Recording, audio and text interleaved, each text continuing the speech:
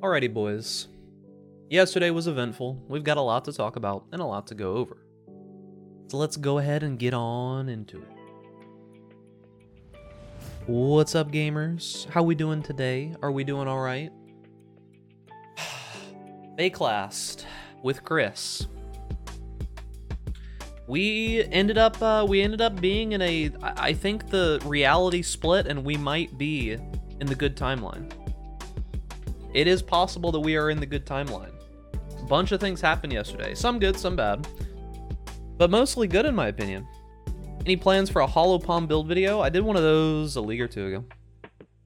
But boys,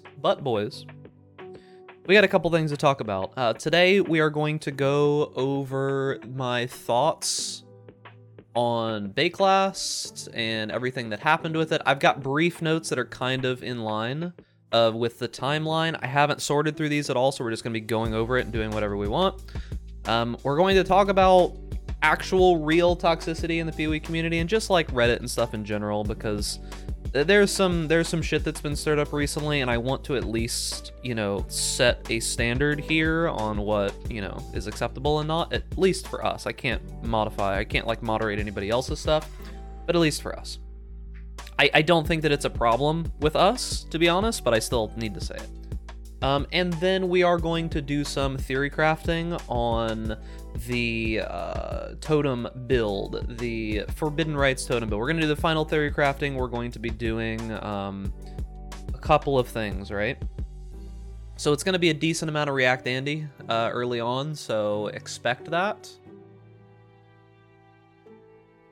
First thing we're going to talk about, because I think this is the more important of the topics and the shorter conversation, is going to be the recent happenings in the PoE community and such, and just my thoughts on it.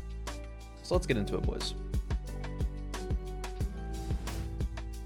Alright, I have to turn Stream Elements back on here because I had to turn it off yesterday. Alright, boys. So, yesterday, if you were with us for the Bayclast, tensions were very high, extremely high, I would say.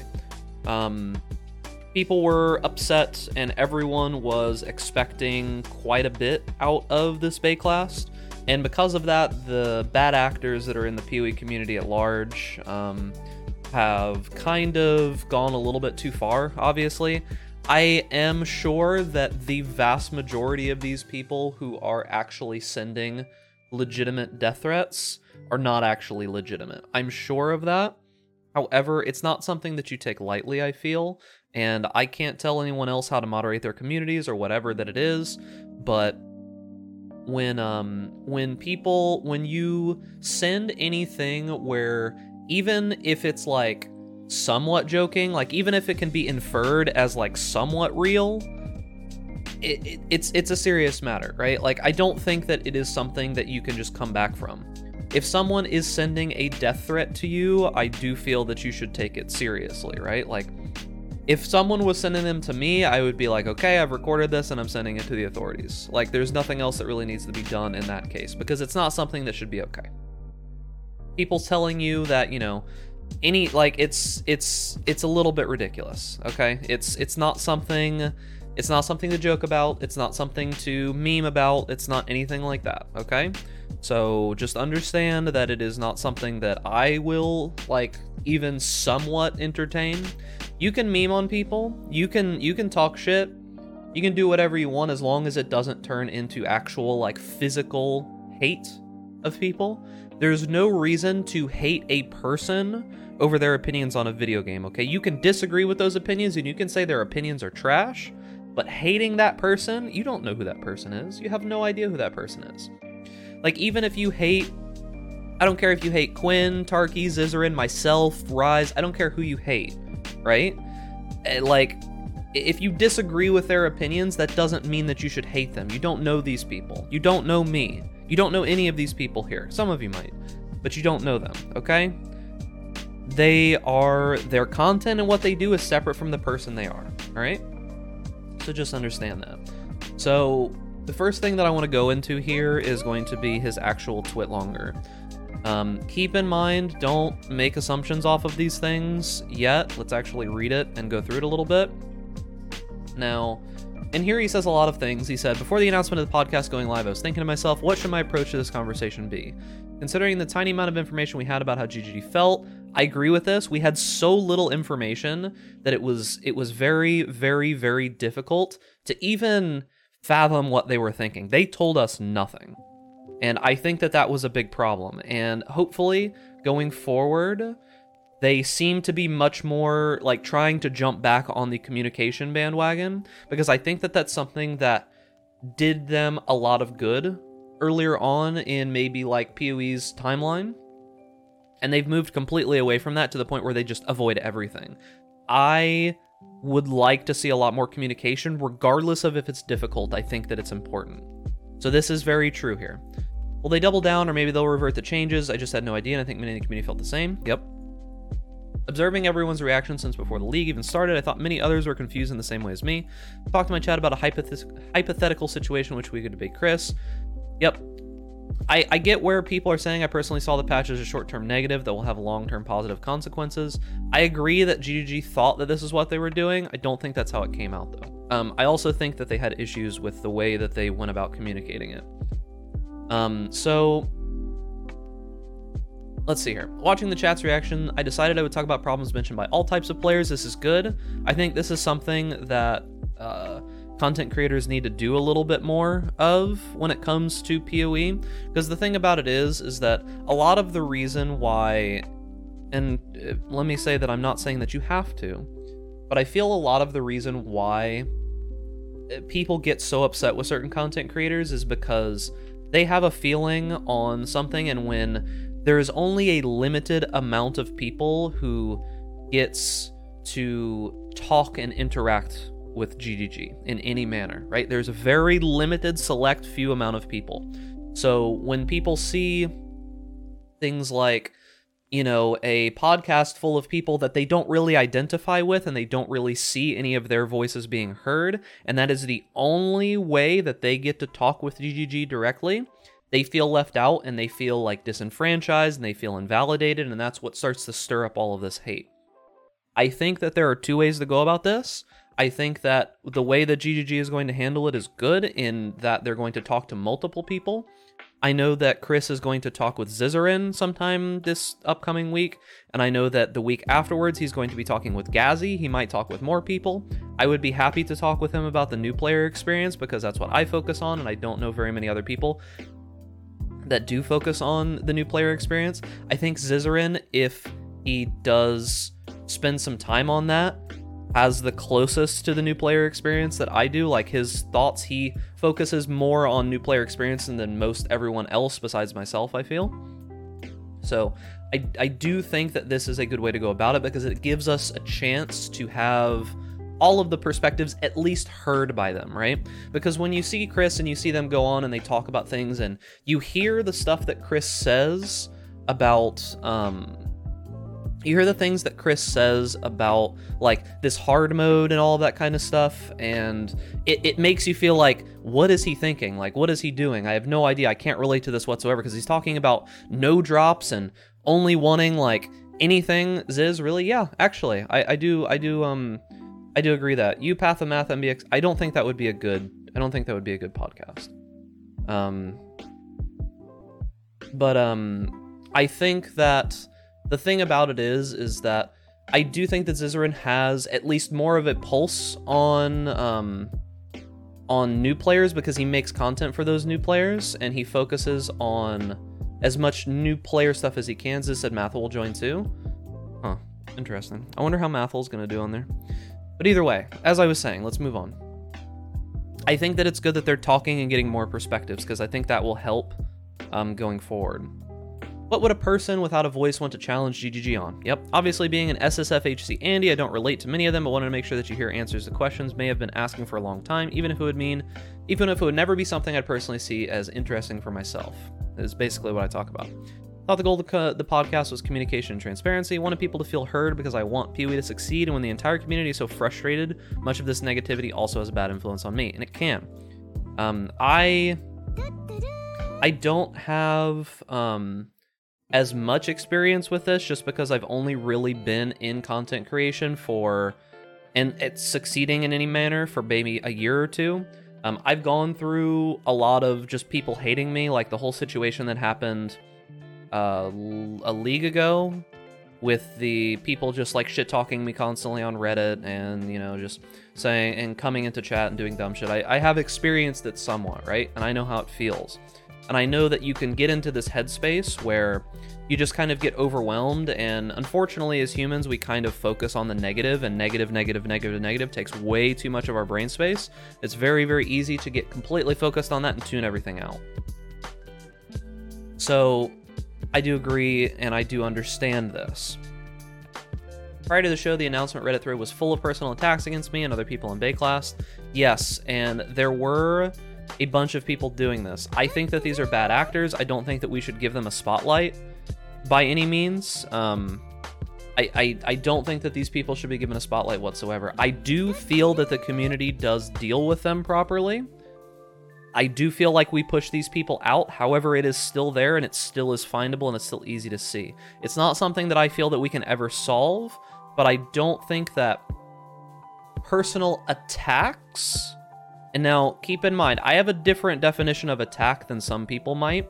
When you are attacking the person, personal attacks would be something about talking about the person as themselves, right? Like, calling them, like, I don't know, like saying that, you know, all Quinn is dumb, or all Ryze is dumb, or all, you know, Tarkat is dumb, or something like that. That isn't a personal attack, right?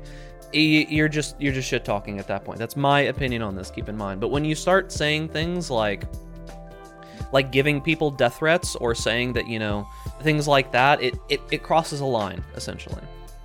It's going to be an SSFHC heart echo chamber. I worried about this. I'm honest. I'm going to be honest. We won't ask any real questions, replace X with X person. We don't represent the perspective of the player base, and many other opinions I won't mention, as you guys have probably seen them anyways. I will admit that I did have some reservations about this, right? Like, I'm going to say that I was worried, of course, because of things that have happened in the past, with the way that things have gone, particularly on that podcast, right? I was worried, and I think that it's okay to be worried, and it's okay to express those opinions, but attack the opinions, not the person themselves, okay? You can attack their opinions, and you can say that that person has bad opinions on things, and say that their opinions and their takes on it are bad, but when you physically are attacking, like, their livelihood and their life, it is not... It's not okay, all right? Because I'll use an example that I've used in the past. Ian from, say, from World of Warcraft. I do feel that he has not done a great job on what he's done in WoW, right? I've said that he has caused some of the problems that have happened with WoW, and putting himself as a figurehead of, like, World of Warcraft and basically just being, like, lawyer speak constantly, I feel has had a negative impact on the community, him himself, right?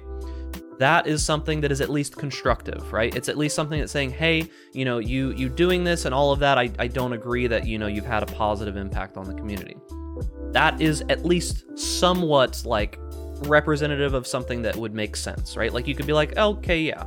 But when you say, like, man, this person's a fucking idiot and I don't know what the fuck they're doing, they should stop playing the game, they're fucking stupid, what's their like, when you start saying things like that, it just evolves into garbage, right? But I will say that I was worried about some of this here. I was worried that it was going to be an echo chamber, because it has been in the past.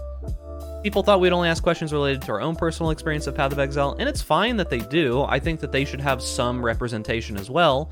I just do feel that the softcore trade version, which is the most people that play Path of Exile, gets very little representation. It's getting more now, which is good.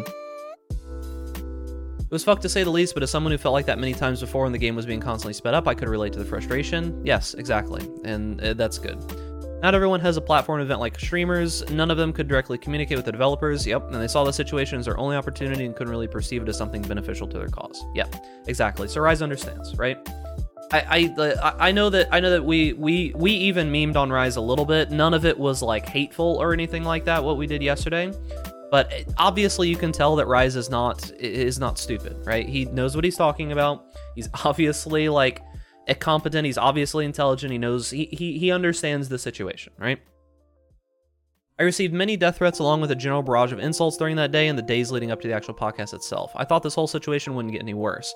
Despite all of this making me incredibly concerned, to say the least, I saw my goal as clear and was hoping that the sake for the show, other crew members, myself, and PoE don't fuck it up, and alongside Chris, we can hopefully prove some people wrong. The death threats are unacceptable, obviously. The problem that I feel is that I can't say, you never know how the person feels until you're in that situation, right? I would say that you're really not going to be able to tell how that person can react until they're in the situation. I can completely understand, even though I don't agree with some of the things that Rise was complaining about, I can understand his feelings in that situation because most of you don't understand, right? I have been there, I've seen it somewhat. I have not gotten very many death threats. In my history of being a content creator, I've maybe gotten 2 and they were very bullshit. But the idea is that I don't agree with some of it, right? But death threats are unacceptable. The problem is that when you're in that situation where you're getting people actually threatening your lives, you can have problems doing everything else, right? I thought this whole situation, yeah, we already said that. A couple of days ago, and by the podcast begins, I'm nervous as fuck, which is not exactly a feeling I'm super familiar with, as I've mentioned many times on stream. I'm typically a super confident person, but didn't have a super strict format as per usual in Bakelast. Other than the UI and build diversity feedback, none of the questions I posed were of my personal perspective at all. I think he could have done a couple more questions that he was wondering about, although it did get very long. So this was a conversation to clear everything up, and from chat's reaction, I could tell many felt relief when they saw questions related to them being answered. Yes, I thought that pretty much all of them, I think for me, every single content creator on the podcast, I think that every single content creator on the podcast, did pose solid questions to Chris, and a few of the content creators on the podcast even pushed him. Which is good. I think he needs to be pushed in those kinds of situations, right? Answers being good or bad didn't matter. They just wanted to be heard and know what's going on. I think the podcast ends up being mostly what I envisioned. People seem generally more at ease at the very least now that they know GGG's plans for the future. Absolutely. Communication is a problem here. And continue to play like me or quit the game in peace if they did not like what they heard. I don't exactly resonate with that. I was very proud of my friends as well. I thought everyone was exceptionally on point, and we all aligned perfectly in our vision of what the event should be despite practically not communicating at all prior to the podcast. That's a little questionable. We went out of their comfort zone to do all the despite knowing the risks. Yeah, I mean, there was some risks here, definitely. I do think that the, political risk of going on the podcast was kind of eh. There were some things that I don't feel were addressed, which I felt were important. Hopefully those will be addressed in the upcoming stuff. But as for right now, they did a pretty good job. After ending the podcast and started checking my social media to see what people thought, I instantly noticed my DMs were flooded with tons of death threats. Was there... I wonder genuinely how much it was, because if it's a lot, that's kind of scary, and it makes me wonder what was going on.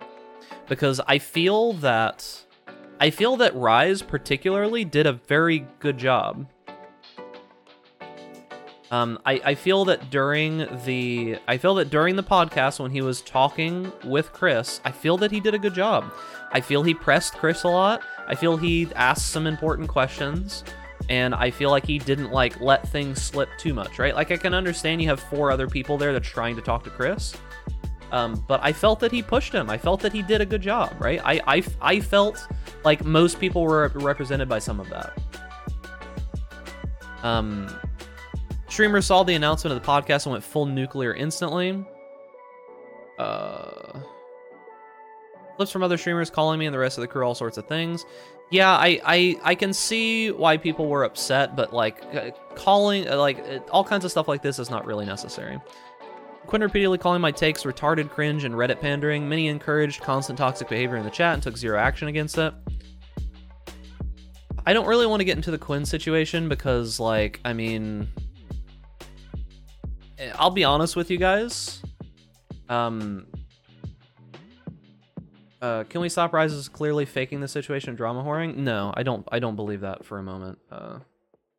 But the Quinn 69 repeatedly, I don't really want to get into this. I think Quinn does actually, even if it sucks, he does actually barricade the community from quite a bit. in this regard, because he pulls all of the, you know, people with these takes into his chat and they stay there. And I think that's good for a lot of the rest of us. Not agreeing with anything that he did, I don't really care. Many encouraged constant toxic behavior in the chat and took zero action against it. Some of the screenshots that I saw, like I don't know. Where was it? Something about what Tarkat said. Like some of the screenshots somewhere. I don't know where it was though. It's somewhere like deep in here in some of these replies, and fucking Twitter is set up so terribly that it's hard to find. Yeah, like this. Like, I don't think that this is that toxic, right? I don't think that this is that toxic. It seems pretty run-of-the-mill for Quinn's chat.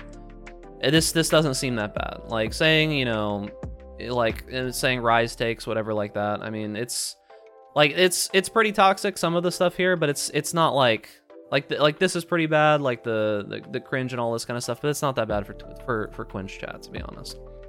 That's just Twitch chat in general. There's not really much that you can do about that. Those actions combined with our unmonitored 18,000 viewer stream chat resulted in much more grief than I was anticipating.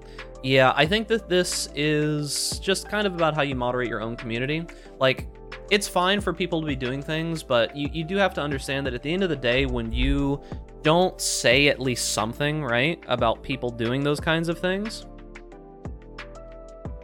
it can lead to bad things, right? I highly disagree that type of chat is okay. That is pretty, like, I'm not sure how much experience you have with Twitch, but that is pretty run-of-the-mill. Like, that is not, that is not outstandingly, like, toxic for some things that can happen on this platform. I will be honest with you. Like, I understand that none of it's good, but, like, that is very run-of-the-mill for this platform. Absolutely, without a doubt, that is super run-of-the-mill and not even, like, as bad as some things can get. I'm not saying that it's good. But, like, the stuff that was on there, is tame in comparison, is basically what I'm getting to. But I do feel that I genuinely, like, I know some of you guys think that content creators are all evil human beings that will do anything to gain fame, and there are some of those people that do that, but I don't feel that Rise here is, like, trying to just, like, drama bait or some shit like that, right? Like, you can't, it's not always like that. Like, it's not like nothing real ever happens, right? That's not the case. Real shit happens sometimes. You can't just say, oh, he's drama baiting, doing it for clicks, doing it for views. It's not always like that, okay? But yeah, that's most of what it is. I'm sitting here completely defeated and incredibly frustrated about everything. If we can't even have a conversation with the devs without people resorting to these sorts of behavior, I don't see any of it as worth it anymore. I love talking about PoE. That's why, despite being a part of Bayclass for so many years now, I look forward to every single one. I'm not exactly perfect in my behavior whatsoever either, as I've said incredibly abrasive things in the past. He's just admitting to it here, right? So, I mean, like, you can't say that he's just saying, you know, oh, I haven't done anything and this isn't my fault and stuff, right? He understands that he says abrasive things. Undoubtedly, most of the time, I let my emotions get the best of me, and I do or say something super dumb. Once again, admitting it. This most likely helps attract other people with similar behavior. Yep. And yeah, it's like, I've been streaming for a long time, and being a slave to public opinion is taking a toll on me, and it does. It does absolutely take a toll on people. Like, you probably don't get it until you're there, but having people just constantly, like, flooding you with hate makes you think that, like, the world's ending. It's ridiculous. It makes you think that everything is over, and for people whose entire, you know, career revolves around this, it can, you know, be very worrying, right? Nobody likes being a punching bag at the end of the day. I'm just a person. Yeah, well, some people like being a punching bag. I don't see any of these behaviors that we have now grown to accept as normal, not for the stream or Reddit community, not towards each other GGG. As for myself, I promise to be better in the future, so please hold me accountable and make sure to call me out whenever I'm going overboard, especially when addressing others, right? So, good. Absolutely. Great. He's being upfront, he's admitting what he's done, he's giving a plan on what he wants to happen going forward and saying that he will be better, right? Suppose at the end I don't have a huge conclusion to any of this, I'll probably get over it in a couple of days. Just wanted people to have insight in how I experienced the last week and the things that have been a struggle for some time now. I think that he gets way too much hate here. I know that he said some bad things and people latched onto the I know that people latched onto like that one clip that he said, but you have to understand, when you're trying to stream and you're trying to entertain and you're trying to do these things, sometimes it's easy to say something that you don't exactly mean when you're just trying to like make something funny happen, right? I've said it before, and most streamers have said some dumb shit before, okay? The fact that he's going through here and admitting that he said some dumb shit, saying that I want to work on it, hold me accountable, all that kind of stuff, I think that it's good. I think that this is great. I think that it's unfortunate that these things happen to specifically Rise and all of the other people on the podcast. What clip? We don't need to go into it. It's been all over the place forever. But I hope that Rise is feeling okay. I know that he disagrees on a lot of things, but it's just, I know that like he and maybe the community in general disagree on a lot of things, but obviously you can tell by this twit longer that it's at the end of the day, it's not okay to go so far. Okay, that's most of what I want to talk about with the drama. I'm not going to get into like the Quinn and all of the Reddit bullshit over here. I don't care about this. I'm mainly just talking about the one main topic here. We're not going to get into that. So next thing I want to talk about is Baeclast itself. Let's see here. Twitch, YouTube, Baeclast. All right, so I have notes here. I'm just gonna leave this up for now because I don't really have anything. Oh, I guess I can go to Showcase. So there's some stuff that I want to talk about, but I need to get my notes. My notes are fucking terrible, but I need to get them like. Hi.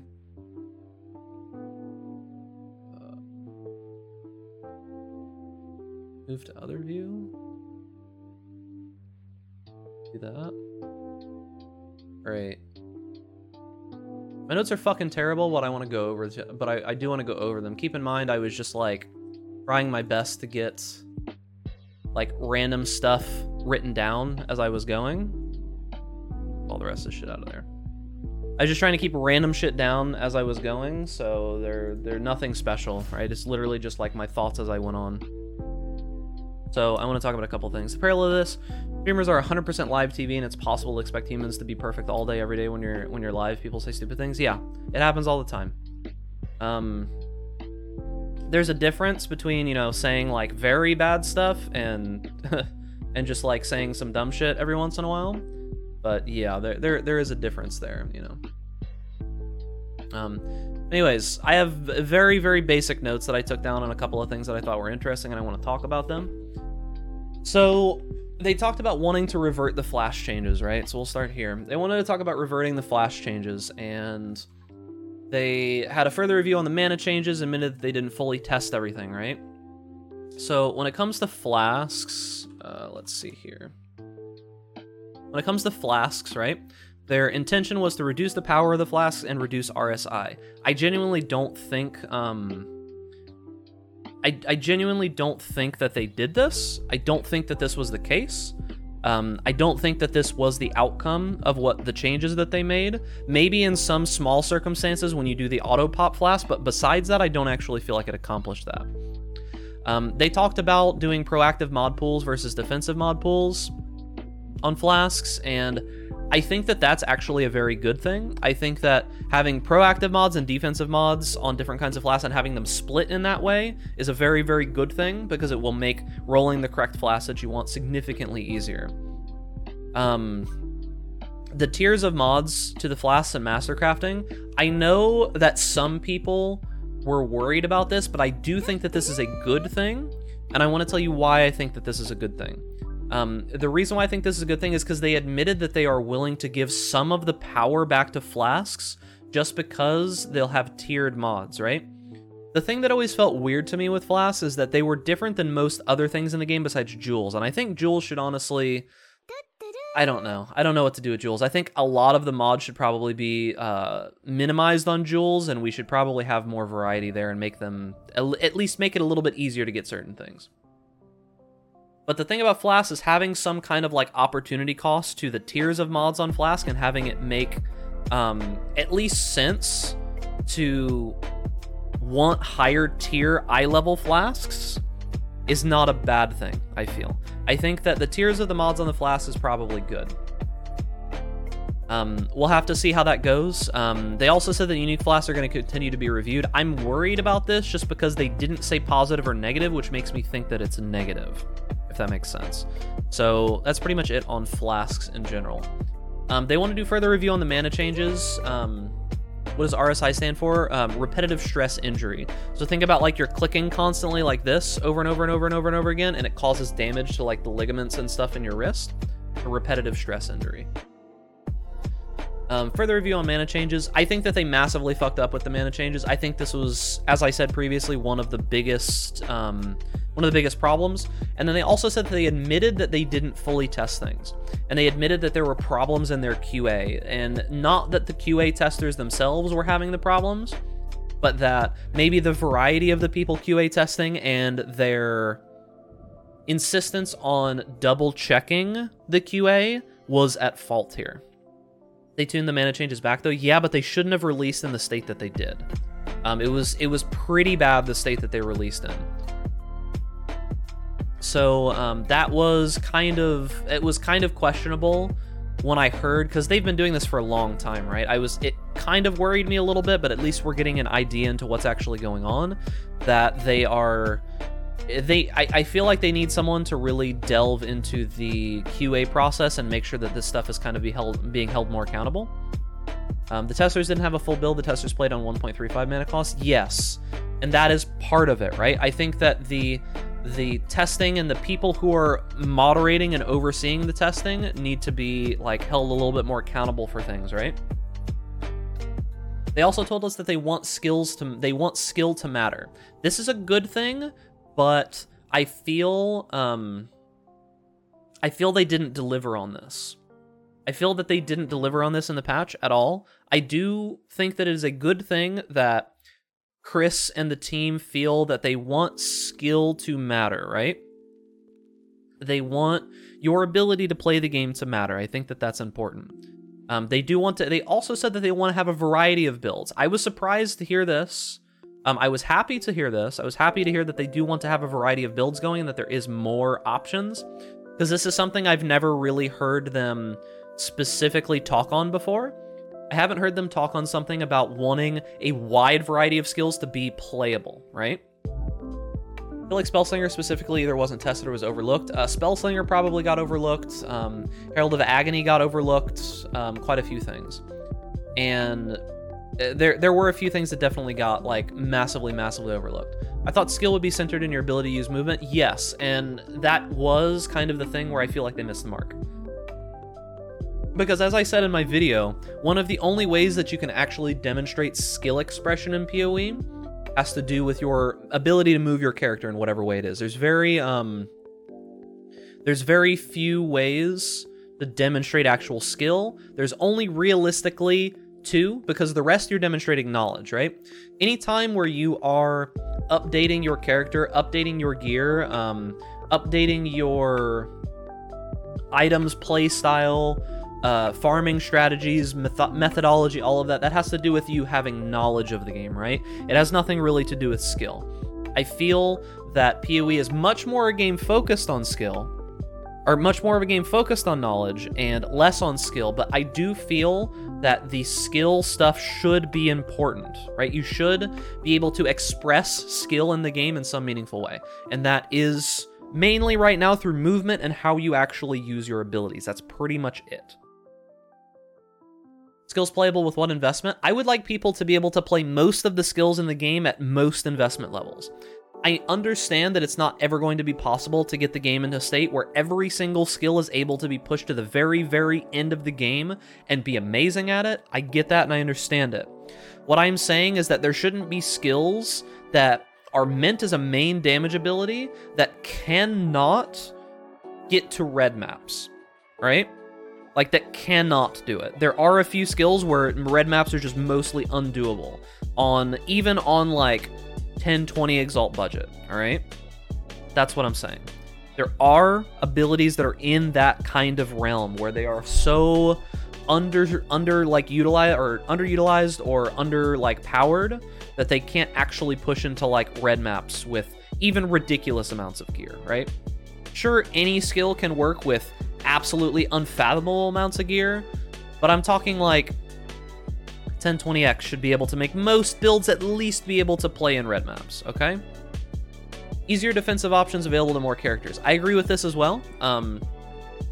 Examples, Frostblades, the two that the chat said would be like things like Frostblades, things like Soul Rend, things like Crackling Lance is a little bit behind. I have to look up like an active skill gems list. Oh, give me a second. List of active skill gems by gem tag. No, not that one. Skill gem? No, I don't know what it is. For detailed description, no. I want to see a list of the gems. Is that list not list of active skill gems? There we go. Okay, here it is. Got it. So going through here in the list of active skill gems, right? There are a bunch of abilities that without significant investment just simply don't really work that well. Going through the list here, I'm not sure about Animate Weapon. You could probably, there's been 1 or 2 builds recently that Animate Weapon works. Artillery Ballista has some value. Barrage, Bear Trap is more of like a support skill. Obviously these are fine. Blast Rain was good or is okay.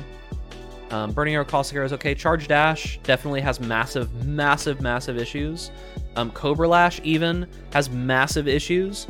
I don't know if you've tried to play a Cobra Lash build in recent time, but you can do some decent mapping, but the moment you even try to do anything super high tier, it starts to feel miserable. Cremation's okay, Cyclone's obviously okay. Desecrate's kind of a support ability, Double Strike, Dual Strike, Elemental Hit. Ethereal Knives is another one where it's only really usable by people who are doing like a ridiculous investment build where they're doing so much damage that it doesn't matter. And it's fine that there are some skills like that. I think that Ethereal Knives probably could use some love on the low end of the damage scale. Explosive Arrow's okay, but I mean, like, you can kind of see, right? They're like, Frostblades is one of those. Let's just try to find ones that are bad.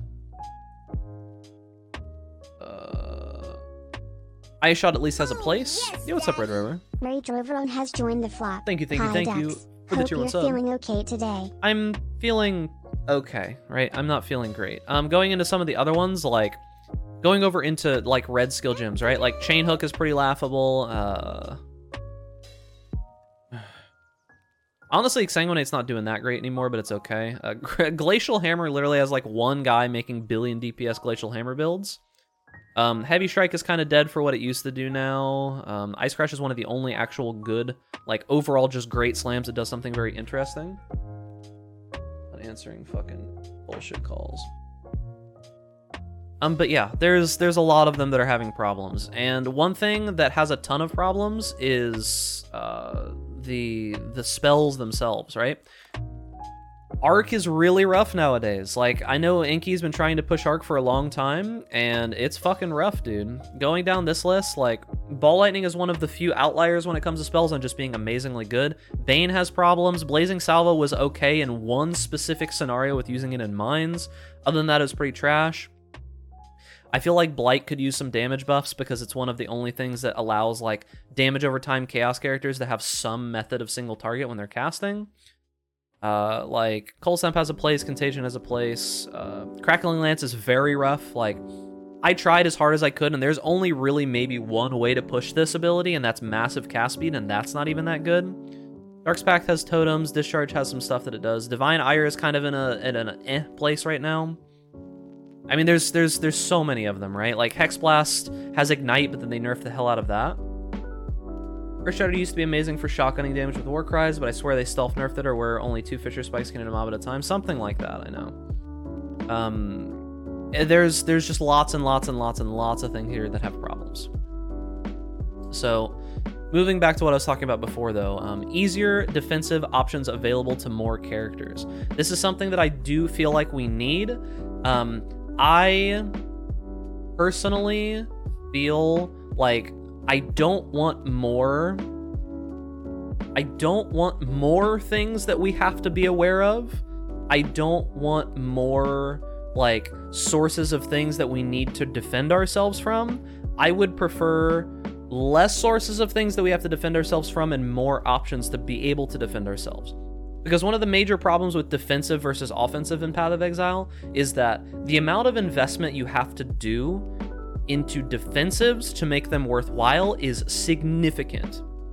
The amount of actual like tree, like just the amount of like investment you have to put into your tree and the amount of investment that you have to put into your build, your character, your items, your skill gems into defensives is significantly higher than anything that you typically have to do for damage, right?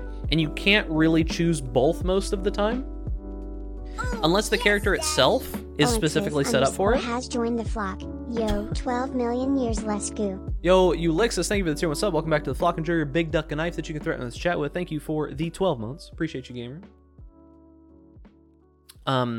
But yeah, the fact that like your position on the tree matters so heavily with defensive layers, like people who are over on the right side of the tree and can interact with dodge have a very easy time, right? Dodge is one of the most low investment, high reward defensive options that is in the game right now. And I think there should be more things like dodge and less and not less of them. Yeah, I don't think dodge should be nerfed. I think there should be more things like dodge that you can invest into that doesn't take a ton of investment, right? Because like, I mean, if we pull up Path of Building, right? And you look at what you have to do to invest in dodge, right? To invest in dodge, you have to get these nodes. You can maybe go for these nodes, right? Like you can go for these nodes here, and then you use a quartz flask, and that is enough of a defensive layer to handle like a basic character, right? And then if you're like a raider or something like that, you know, you have an extra 15 of both just standard, right? Just flat all the time. You can get up to like 50 passive dodge. But the fact that you can do this few points and have like 50, 60 dodge and spell dodge almost always is good. I like that. The thing about block, though, is that block's only real main way of dealing with block initially was glancing blows, right? So you could go glancing blows and there's plenty of nodes, but look, I want you to think about the amount of nodes that you need to invest in for block to be good. Like, I want you to think about how many actual nodes you need to invest in. Most of the time, like, say, on Creeping Frost, right? Like, if we go and we look at the Creeping Frost build from 3.14, God, so much shit. If you look at this, and then you look at the amount that you have to invest in the cluster path here, we have to put 1, 2, 3, 4, 5, 6, 7, 8, 9, 10, 11, 12, 13, 14, 15, and that's not counting the travel to get there. That's not counting any travel that we have to do to get to those areas, right? And this gets us 75, 64 block, yeah? That's how much that we have to invest to be able to get that amount of block. So the problem is that's a lot of investment. That's like easily almost 20 points on your tree of investment, whereas on a dodge character, it's most of the time you're going this way anyways because you're coming down here to get this. On a dodge character, it's 1, 2, 3, 4, 5, maybe even 6, 7, 8, and then like 9, right? And you get 20% less damage taken, you get a ton of chance to dodge, and it's pure dodge, right? Yeah, keep in mind that this is glancing blows, right? This is 65% of the damage taken. This is just a 35% DR. This isn't even real block, right? You take off glancing blows and I'm at 40-32, right? I'm at 40-32. That's nothing. Like, this is, with this amount of investment, like, using a shield with block on it and, like, 15 to 17 nodes, I've got less block than I would get from dodge with, like, 6 points invested, right? That's the difference. So the problem is that defensive layer doesn't really do very much without huge investment. And if you go, say, like a gladiator build, right? Like if you're trying to go a block-based gladiator and you want to focus on defenses, I mean, look at the amount of nodes that just have block in it. Look at this. This is what is expected out of a block build, right? On a gladiator, you take almost all of these, right? Like all the ones that work for your build, you take them because block it needs so much investment. And then you look at dodge, and they're similar strength. I would say dodge is more powerful than block a lot of the time. just because the investment cost is almost nothing. Look at the amount of times that dodge is shown on the tree. Look at this. That's it. Oh, there's some over here. Look at this. That's it. Dodge, block. So you can see, right? You can see how big of a difference it is on investment that you really need to do, right? So that's the problem, is that currently those are the only two real defensive layers that feel like a defensive layer, right? However, block has the life recovery on block nodes. Dodge doesn't have that, I think. Yes, that's because dodge has a Wind Dancer. Dodge has Wind Dancer. Wind Dancer is just as strong as that, I feel, just in a different way. Yo, what's up, Blitz? 324 has joined the flock. Howdy, thank you. gamers. Howdy, gamer. Thank you for the Prime Gaming. Welcome back for 9 months. Enjoy your big duck and knife that you can threaten the rest of the chat with. Thank you, gamer. But yeah, think about it, right? Think about how much that you need to invest into to get, like, recovery on block, right? Those shields are not easy to get, right? Well, for dodge builds, you can get elusive passives. Okay, you can add that in. Yeah, I'll agree. So you can add in elusive, and that's it. So you've got these three nodes. You've got this one node here, which most builds actually can't make use of. And then you've got the dodge stuff, right? So that's the idea, is that block is even more overrepresented because there are two ways to block: shield or dual wield. So there's less choice than it seems. Can I do shield block? I get what you're saying, but like, does it do both here? It might. I don't know how syntax works in this. Shield. Yeah, I'm not sure. Because realistically, when I think of the things that are block, when I look at the block stuff that is meant for a shield, let's go back actually. Let's not mess with this and potentially mess up my thing. So block. Things that are meant for a shield is we've got this. Those are staff block. These are shield block.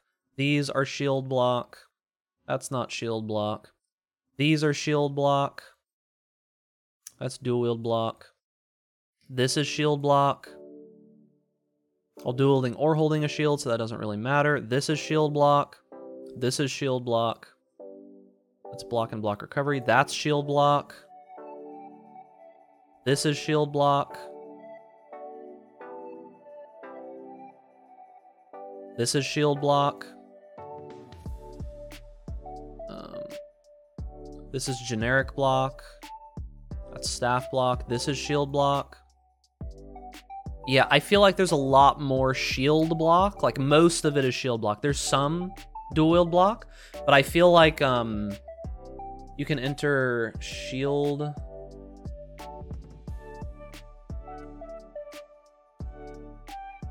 Yeah, I don't know. I don't know how to get it to work that way. There's not that much dual wield block. Dual wield block is much more rare. But anyways, as I was saying, I feel there needs to be more ways. Try block plus shield. Because I'm curious how that block plus shield. No.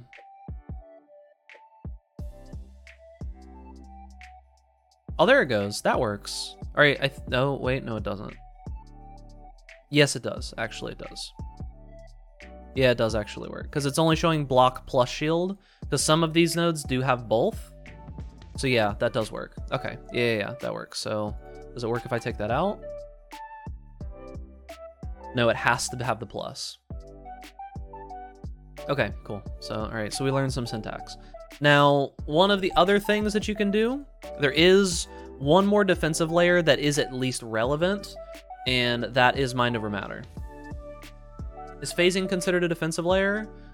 It's more involved with movement, but sort of. So mana. This is one of the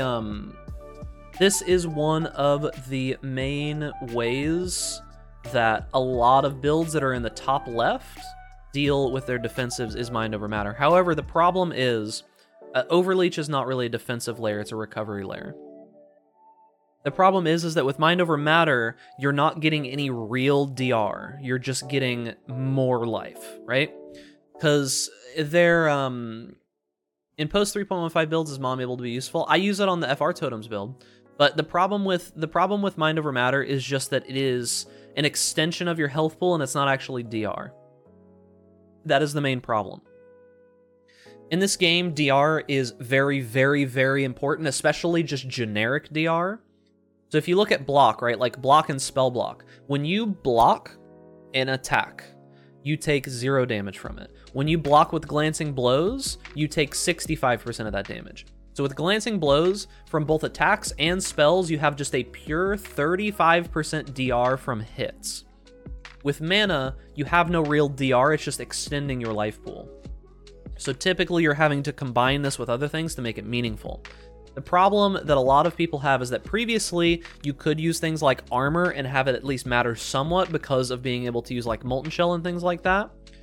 But as it is right now, dodge synergizes so insanely well with evasion. Agnostic is a recovery layer, like I said before. We'll talk about recovery layers later. But as I said, dodge synergizes so well with evasion for most of the characters that use it that it just feels like you take no damage at any time. Think about if you've ever played the Toxic Rain Raider, right? Think about how little you genuinely get hit and how little damage you genuinely take. Do you know how much invested into defenses the Toxic Rain Raider is? Almost none. It's very minimal amounts like invested into defense. It's very little. It gets almost none whatsoever. I take damage. Yeah, like you don't take damage, right? Like if you have good evasion, good dodge, and your character moves fast, you take almost no damage.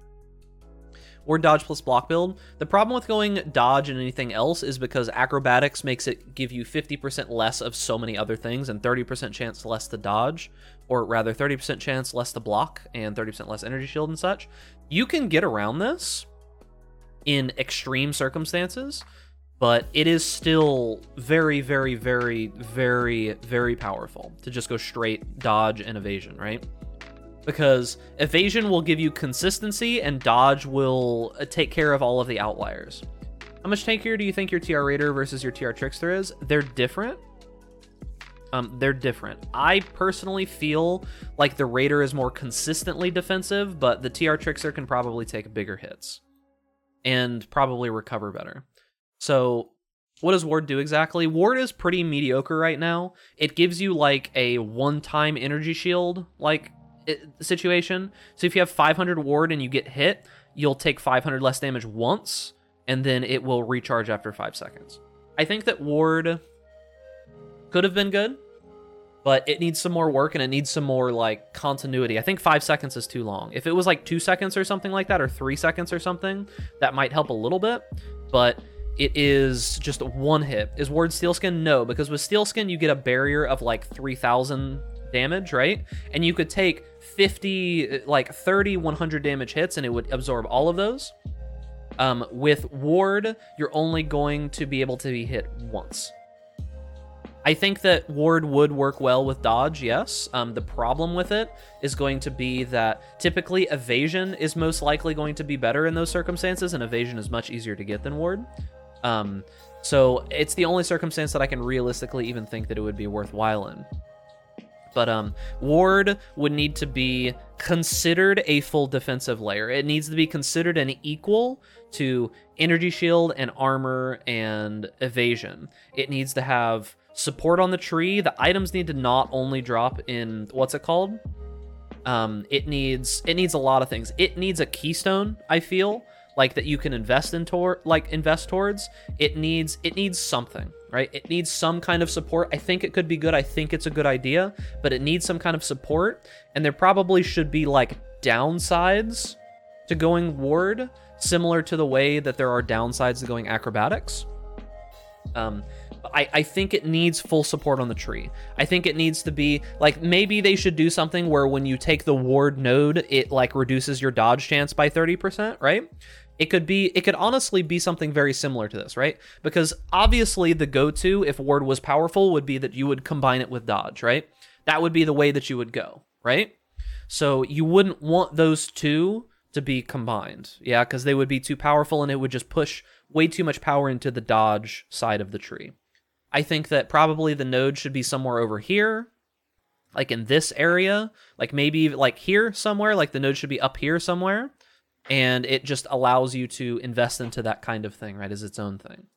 But those are most of the real defensive layers in the game. It's only really a block and dodge. That's pretty much it when it comes to true, actual, full-on defensive layers.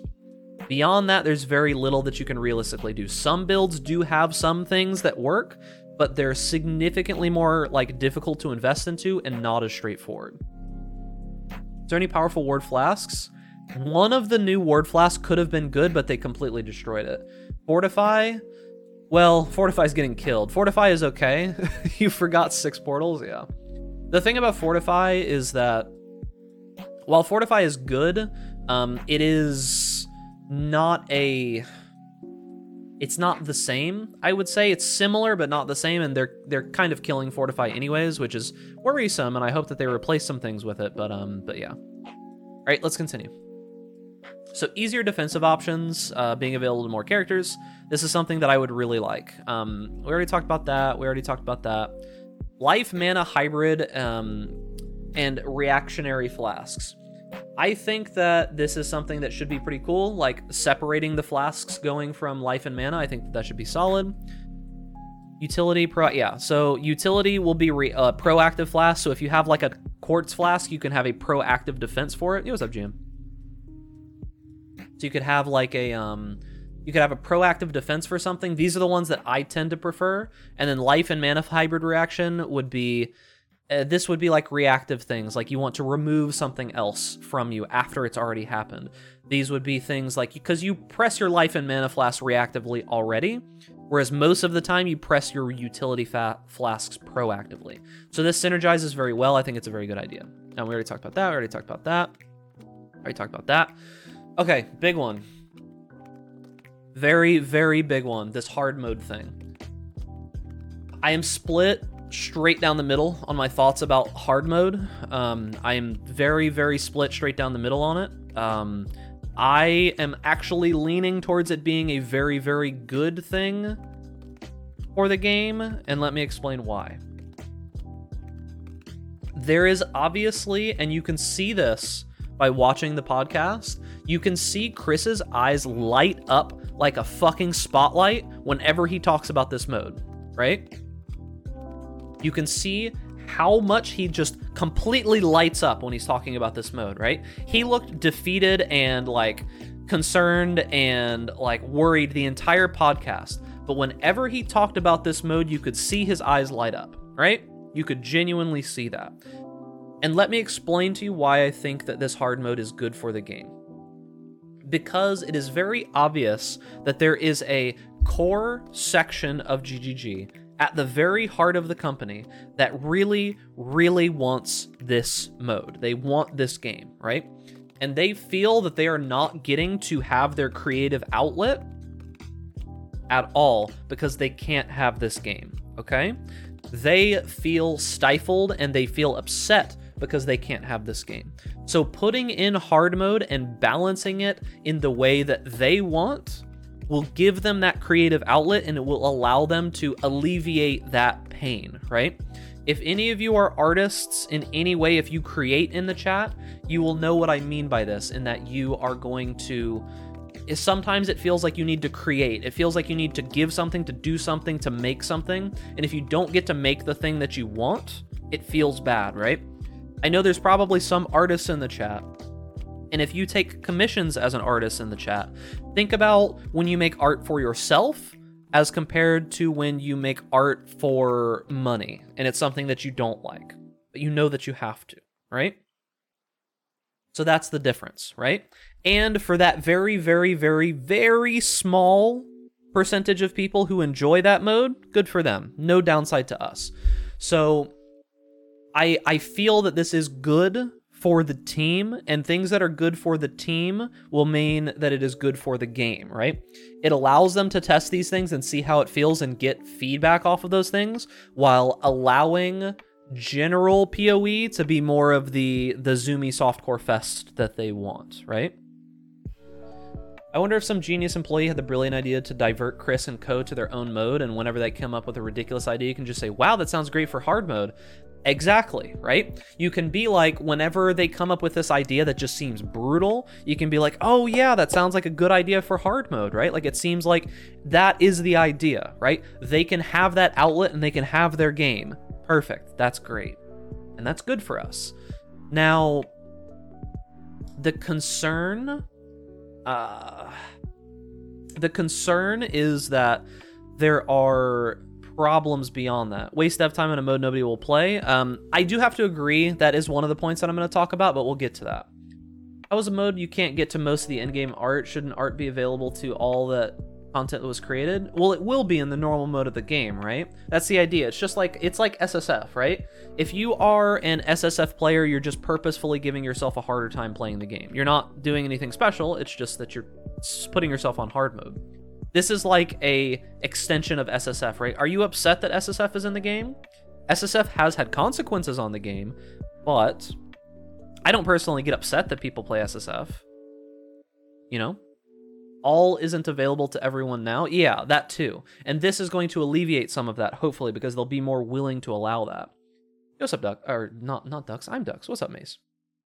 So that will give us some opennesses. Now let me talk about what I think is bad about hard mode, and there's a couple things. The first one that I'm going to talk about is not relevant to you guys for the most part, but streamers and content creators are going to feel pressured, like some of the higher end streamers and content creators are going to feel pressured to play this mode. And I think that that's good and bad, because it's going to probably cause a very small but vocal part of the community to be like, haha, you haven't killed Kitava on hard mode, on masochist mode? What are you, some kind of loser noob? Like, there's going to be people that are going to do that, and it's going to happen, I guarantee it. People are going to be expected, like, all of the hardcore, like, challenge-oriented streamers are going to be like, are going to feel like they're forced to play this mode even if they don't like it, right? Who cares? The content creators will care. Not really. Look at Mathel. He's playing softcore since forever and he's doing fine. Yeah, but Mathel is one of the few that goes into that realm, right? So, like I said, it is kind of bad for them. The other thing that it's going to be bad for is going to be something that we talked about a moment ago, and that's going to be, dev time. Now, if we believe what Chris said, and the problem is at this point, it's tough to sometimes.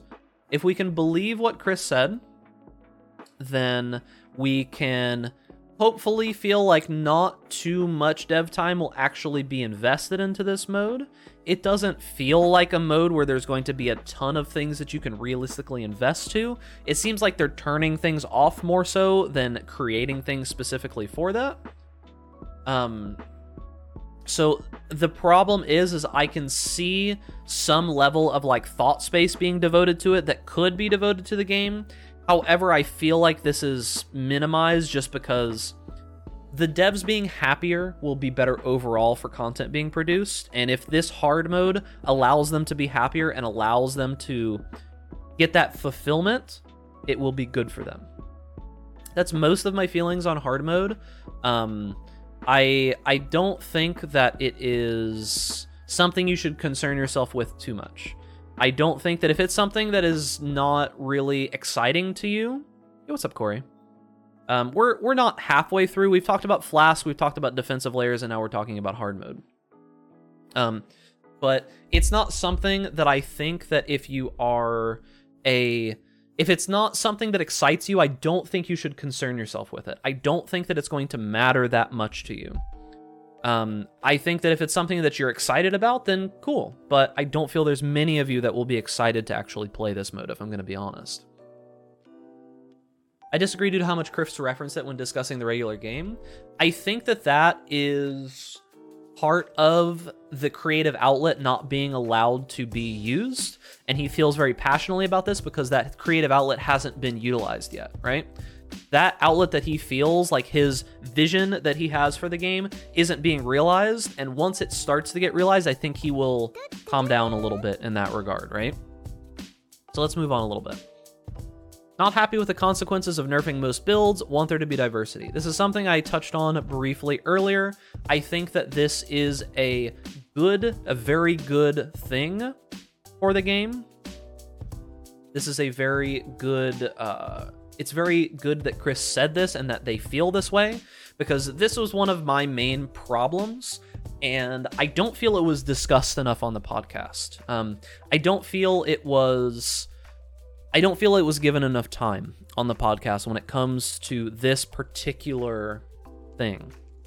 I feel that this one could have used some more time, because I feel this is one of the main problems with the game, in that there is not enough build diversity.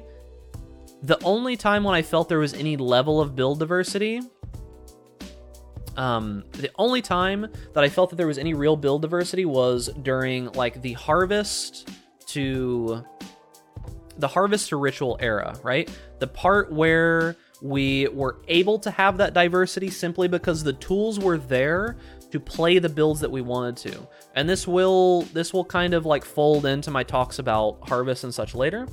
But I felt that because we were given the tools to do what we needed to do to get those builds to work, we saw a significantly higher amount of diversity. And I felt that that was very good for the game. I thought that it was a very, very fun environment, right? He also said that he prefers harder content over lots of viable builds. Yeah, and that doesn't make very much sense to me, because I don't think they're related that much. So we'll talk about more of that later. Delve catch up with map tiers, Uber demanded timeless conflict, Uber blighted maps, new tier of Breachstone.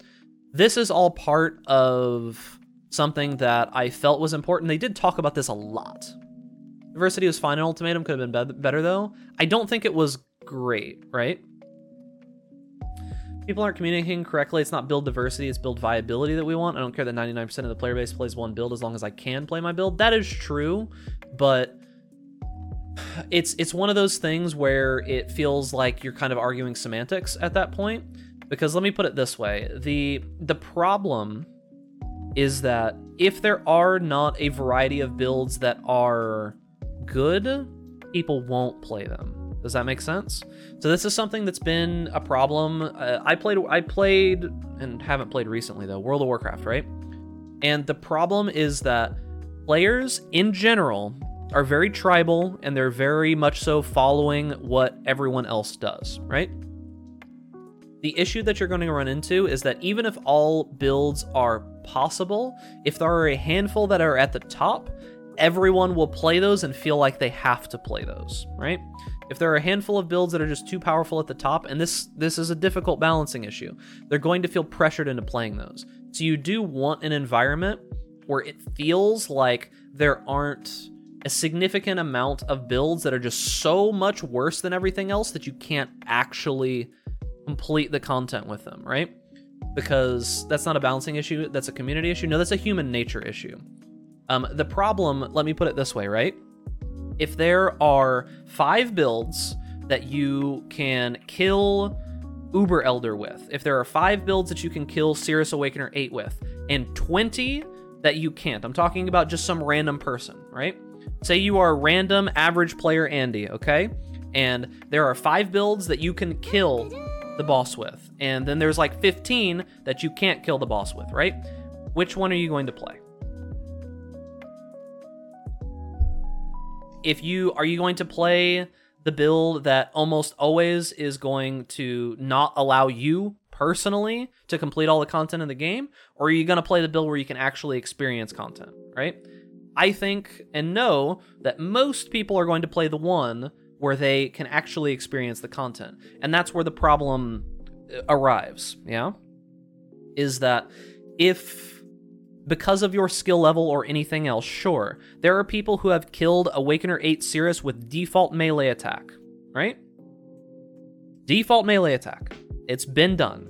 You can't really use that as an argument so that every single build is viable, right? Because for the vast majority of people, not every single build is viable. And the problem right now is that I'm kind of talking in hyperbole right now. A lot of builds aren't viable into red maps, let alone like the end game bosses, right? A lot of builds are not even viable into red maps. Some aren't even viable into like high tier yellows some of the time, right? There are builds that just don't make it there. And no matter what level of investment you realistically do, they don't really make it there. And that's the problem. But moving on, we talked about that one enough. Let's talk about this. So Delve catch up with map tiers and all of the Uber content. Delve catch up with map tiers. This is something that I thought that they should have done literally forever ago. It's something that has been... I wondered why it wasn't this way in the first place, right? I thought it was weird that this wasn't a thing in the first place, right? This is good. I don't know. It took way too long, right? All right, so all of the Uber stuff. This is the direction that I would have liked to see them go instead of the way that they went. So I talked about in my video how I was saying that there needs to be content for high-end players to do, right? For the very high-end players, there needs to be content that they feel is only really doable by them. The stuff that is the absolute peak of the game. I'm not talking about the first time you kill Cirrus. I think that the goal should be that with a decent amount of time and attention invested, you should be able to kill Cirrus, the first Cirrus. I think the goal of the balance of the main game should be that you can kill Cirrus on Awakener 5 with a decent amount of investment, right? Think about how long it would take you to do something along the lines of like complete a relatively difficult game, right? Think about the amount of time that it would take you to complete, I'm not going to say Dark Souls because that's not fair, just something like a regular game, right? I think that with investment of time and effort, you should be able to kill that Cirrus. I'm not saying that everyone should be doing Awakener 8 Uber Elder, Awakener 8 Cirrus, Awakener, like Awakener 8 Super Yellow Juiced Feared maps, right? I'm not saying that everyone should be able to do that. I think that it should be available to more people than it is right now, but I don't think that everyone should be able to do that, right? Leave some content at the very super top end of the game for these people, but at least make it available so that people can see just the finality of the story, right? Because essentially the story realistically ends at killing Cirrus, right? That's where the story ends. And I think that it should push more towards people being able to get there, right? And right now, the vast majority of people cannot get there for multiple reasons. And we'll talk about some of them later as we move down this list. But I think giving these options for high-end players and giving aspirations for medium tier players to go towards is a very, very positive thing instead of nerfing absolutely everything to the point where only the top-end players can even play the game effectively is not the right way to go about it. I think that you should give more content for those higher-end players, but allow the lower-tier players to at least complete the game, right? Kitava is not the end of the story. Cirrus is the end of the story right now. That's just the way that it's going at the moment. There's more story after Kitava. Only releasing good uniques. I don't believe this. I'm gonna be 100% honest with you, chat. I don't believe this for a second. I genuinely just don't believe that this is going to happen because they have not shown in ever that this is possible for them.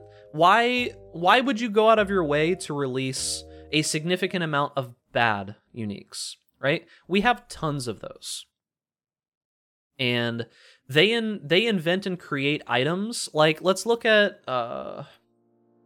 Expedition League PoE. We have the fandom page updated. Is there unique items? Oh god, it's completely fucked. Where's the list of Expedition uniques PoE? Maybe VHPG? Alright. So look at this, right?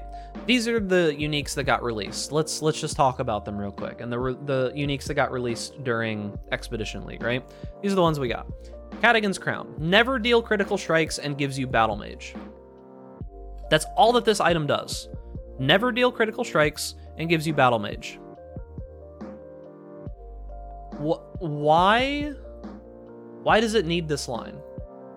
Couldn't you just make it like you'd have less crit chance? Or something like that? Like, why does it have this line? Because it has nothing else. It has nothing else. Expedition has uniques? Yeah, it has a couple.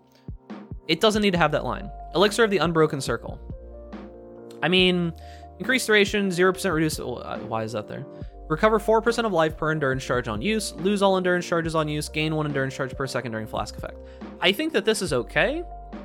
For a build that uses a lot of endurance charges, I actually think that this is okay, right? It's not terrible.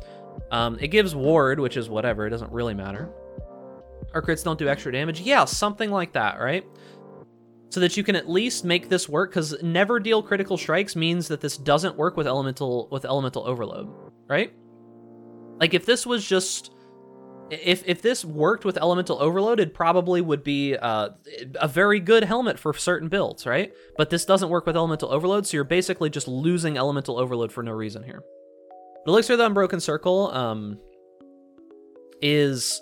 it's okay for a build that has like 9 endurance charges. You'd get 9 times 4, percentage of your life back every single time. I mean, that's decent, right? Like it's like a third-ish of your life every use. For people who have a ton of life, that's not bad, right? I did tests where I used Battle Mage's Cry with Cadigan's Crown. My thinking was that Battle Mage's Cry gives you your weapon damage that is spell damage. Battle Mage's Cry gives you decrease the spell damage that is weapon damage, but it doesn't let you double dip like that. That's kind of unfortunate. And then moving on. Faith Guard. Increased ward. Okay. Faster restoration of ward. Okay. Increases reductions to maximum energy shield instead apply to ward. Ward is just a trash mechanic right now, so this doesn't actually do anything. In the future, I mean, maybe there's potential that this line could be build enabling, but right now it doesn't. It doesn't do anything at the moment, right? And that's the problem, is that we got nothing really useful for ward. And then we got Medved Challenge. 800% increased attribute requirements. 80% less flash charges gained from kills. Flash gain 1 charge per second if you've hit a unique enemy recently. So you pop these on. Never.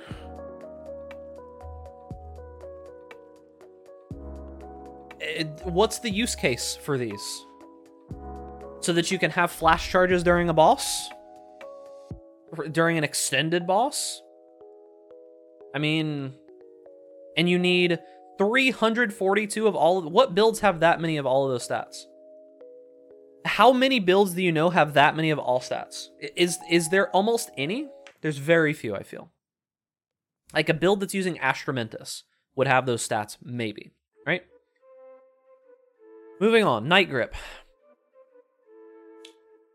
Increased ward chaos resistance. Gain added chaos damage equal to 25% of ward. Okay. How much ward can you realistically get if all of your gear goes into it? Like maybe a couple hundred? So 25% of that would be... Say you could get 500 ward. Maybe if you increased all of them together, you could get 1,000 ward. So you could get 250 added chaos damage. I know a wand that does that. And then you lose it as a defensive layer, essentially. Olroth's Charge. Increased ward, yeah, whatever. Slower restoration of ward. Why? It's already so slow. Gain adrenaline for 3 seconds when ward breaks. I mean, that's the coolest one so far, to be honest with you. This is the coolest one so far because it gives you adrenaline, but it's only for 3 seconds. So you go 3 seconds up, 2 seconds down. Check POB there, guys, with 1k ward. Yeah, so if 1k is the limit, 250 added chaos damage is cool, but having to invest that much into ward to get there, I don't know, man. All right, and Olroth's Resolve. This is the one, this is the flask that could have made ward good. This could have been a chase item that made ward good. The problem is that for some fucking reason they decided to add that line to it, and I don't understand it. Ward does not break during flask effect. Could have made this flask chase worthy. It could have made this like a 5 exalt flask. It could have been good. It could have been somewhat enabling of an archetype of actually using ward at the moment. 70% less ward. If that was like 20 or 30, sure, it might have been useful. But 70% less ward during flask effect? Keep in mind, this just means like 70% less ward in general, right? And then we've got Starlight's Chalice. Inflict fire, cold, lightning exposure on nearby enemies. Who cares? You can get that very easily. And then, increase the effect of non-damaging ailments. I mean, I guess it's cool. Usurper's Penance. I mean, this seemed like it could have been okay. I don't know if people are actually using this. This is one of the few ones that people are like, oh yeah, this could have actually been good. Because of damage over time multiplier for bleeding from frenzy charges. That flask kills your ward with enough flask effect. Yeah, it's like minus, it has like negative synergy with flasks. Like this one seems like it could be okay. Do people use this? Usurper's Penance?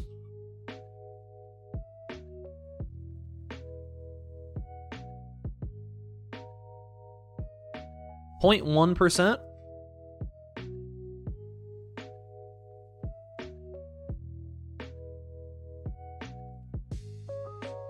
So yeah. I mean, it seemed like it could be okay, but Varana's March has no sockets. Triggers level summon 20 summon Arbalest when equipped. Increase movement speed, and then they like do cold exposure, intimidate, and physical damage. Has anyone even messed around with this yet? I haven't seen anything. I haven't seen anything about this. It has no sockets, so you can't support them with anything. And then we have the last Ward Flask. Debilitate nearby enemies for 2 seconds when Flask Effect ends. Pretty much useless. Flask Effect is removed when Ward breaks. Culling Strike during Flask Effect. I mean, you can get Culling Strike elsewhere. This just seems garbage. I don't understand the point of this. So, yeah, it's like, those are all of the uniques that we got in Expedition. Not a single one of these makes me think like, damn, that's a cool item that I want. I literally want 0 of these.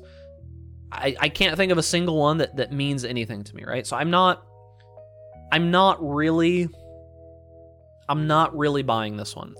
I would be impressed if this happened. I would be happy if this happened. I don't think it's going to happen. Genuinely, I just don't. They want to move towards more specific way to drop items. When I wrote this down, I think I actually got this wrong, because listening later on in the podcast, it was concerning to me. It was very concerning to me how much Chris looked confused when everyone was telling him that they wanted boss farming and items like to drop from specific places. Why he looked so confused. It very much concerned me, because he could not understand at all why everyone was like, yeah, I want them to drop from this place or this place. He's like, what do you mean? It was very, very, very concerning, and it kind of opened up my idea on that. Chris, in his vision, has this like feeling that you should be going for these. He thinks that like a mirror is a chase item. I've played this game for 10 years. Off and on, a lot of the time I've played it, a substantial amount of my life has been spent on it. I've never seen a mirror drop, ever once. A 10-year chase is not a chase item. A 10-year chase is like, I don't even know what to attribute it to. It's like trying to find fucking Atlantis, right? Doesn't exist, in my opinion. You can expect playing this game constantly to maybe drop, like, in 10 years, if you're lucky, you might find one mirror. But everyone on the podcast was like, yeah, and I think Ziggy said this best. He's like, yeah, I want to be able to chase an item, but to chase an item, I kind of need to know where it is, right? And I think that like completely succinctly summed up my feelings on it. If you want to chase an item, you need to know where that item is. It can't just be out there, right? You need to know where you're chasing. And I honestly feel that Headhunter lost some of its... And his only examples for chase items were Mirror and Headhunter. Yeah, I know. That we can talk about that in a second. I feel that moving Headhunter into the general drop pool actually devalued its like mysticism with the community. Do you guys agree with that? I feel like the fact that it can drop anywhere now actually kind of took away from some of the mystique of the item. I feel it made it worse. Because the idea behind Headhunter is that you knew where you were going for it, right? It was more likely to drop in a specific area before, but instead what we have now, Headhunter drops significantly less. You can't go out of your way to try to farm the Headhunter. It just drops anywhere now, right? You can't really Ancient Orbit as easily anymore. You can't chance it as easily anymore, because if you guys don't know, they reduce the chance to be able to obtain it because now it's available anywhere. Before, you could go out of your way specifically to push towards that item, and you could go into Nemesis maps, and you could farm Ancient Orbs, and you could farm Chance Orbs, and you could farm currency to build up to it, and you could go for it. Now, how do you go for a Headhunter? I like Badge being affordable. I think that Badge being affordable is good because it's build enabling, right? It's a tough topic because Headhunter is not build enabling. It's just one of those items where it's just like, it just does something huge, right? I don't like Headhunter. I don't think it's a good item. Oh, that's not true. I don't think it's a fun item. It's a good item. I don't think it's a fun item. But the problem that I have is that when I really think about it, when you move all of these items that are supposed to be chase items into just the general drop pool, it devalues the feeling of going for them, right? Because the thing about it is that I don't think that something like Badge of the Brotherhood should have been of high of a tier of chase item as it was. I think that it should have been more common, but leave it where it was at, right? Like because think about this, right? If you are a solo self-found player, or you prefer to just farm and grab things yourself, them moving things into the general drop pool makes it significantly harder for you to get them, just because it's random now. It would be like playing an SSF and you trying to get Cold Iron points. It's not easy. You can chance them if you want to, but you can't go out of your way to get them, right? Think about if Cold Iron points were like a drop off of Azaro or something, right? And then it's like, okay, so he has a slightly higher chance to drop that item, and I can go and farm and go specifically for it. And I think a lot of people like that style of gameplay, you know? Being able to know that there is a destination out there on the horizon and be able to move towards it, right? I'm just using that as a example, Zulitz. Don't take it specifically, right? What's a good COC build? I don't know right now. COC got pretty nerfed pretty hard.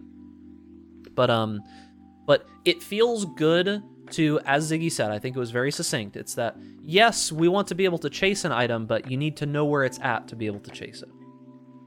So I think that leaving those items in the areas that they are would have been better, and making it like things like Badge of the Brotherhood dropping a little bit more frequently would have been the way to go about that, right? Instead of annihilating the price of them by just putting into the general drop pool, just make it drop a little bit more frequently where it's at. I think with the PoE 2, they don't want people to have to go back to PoE 1 content once PoE 2 is done, but is that the case? They could have waited for that change. Is there any content in the PoE 1 campaign that you couldn't find in maps besides Azaro?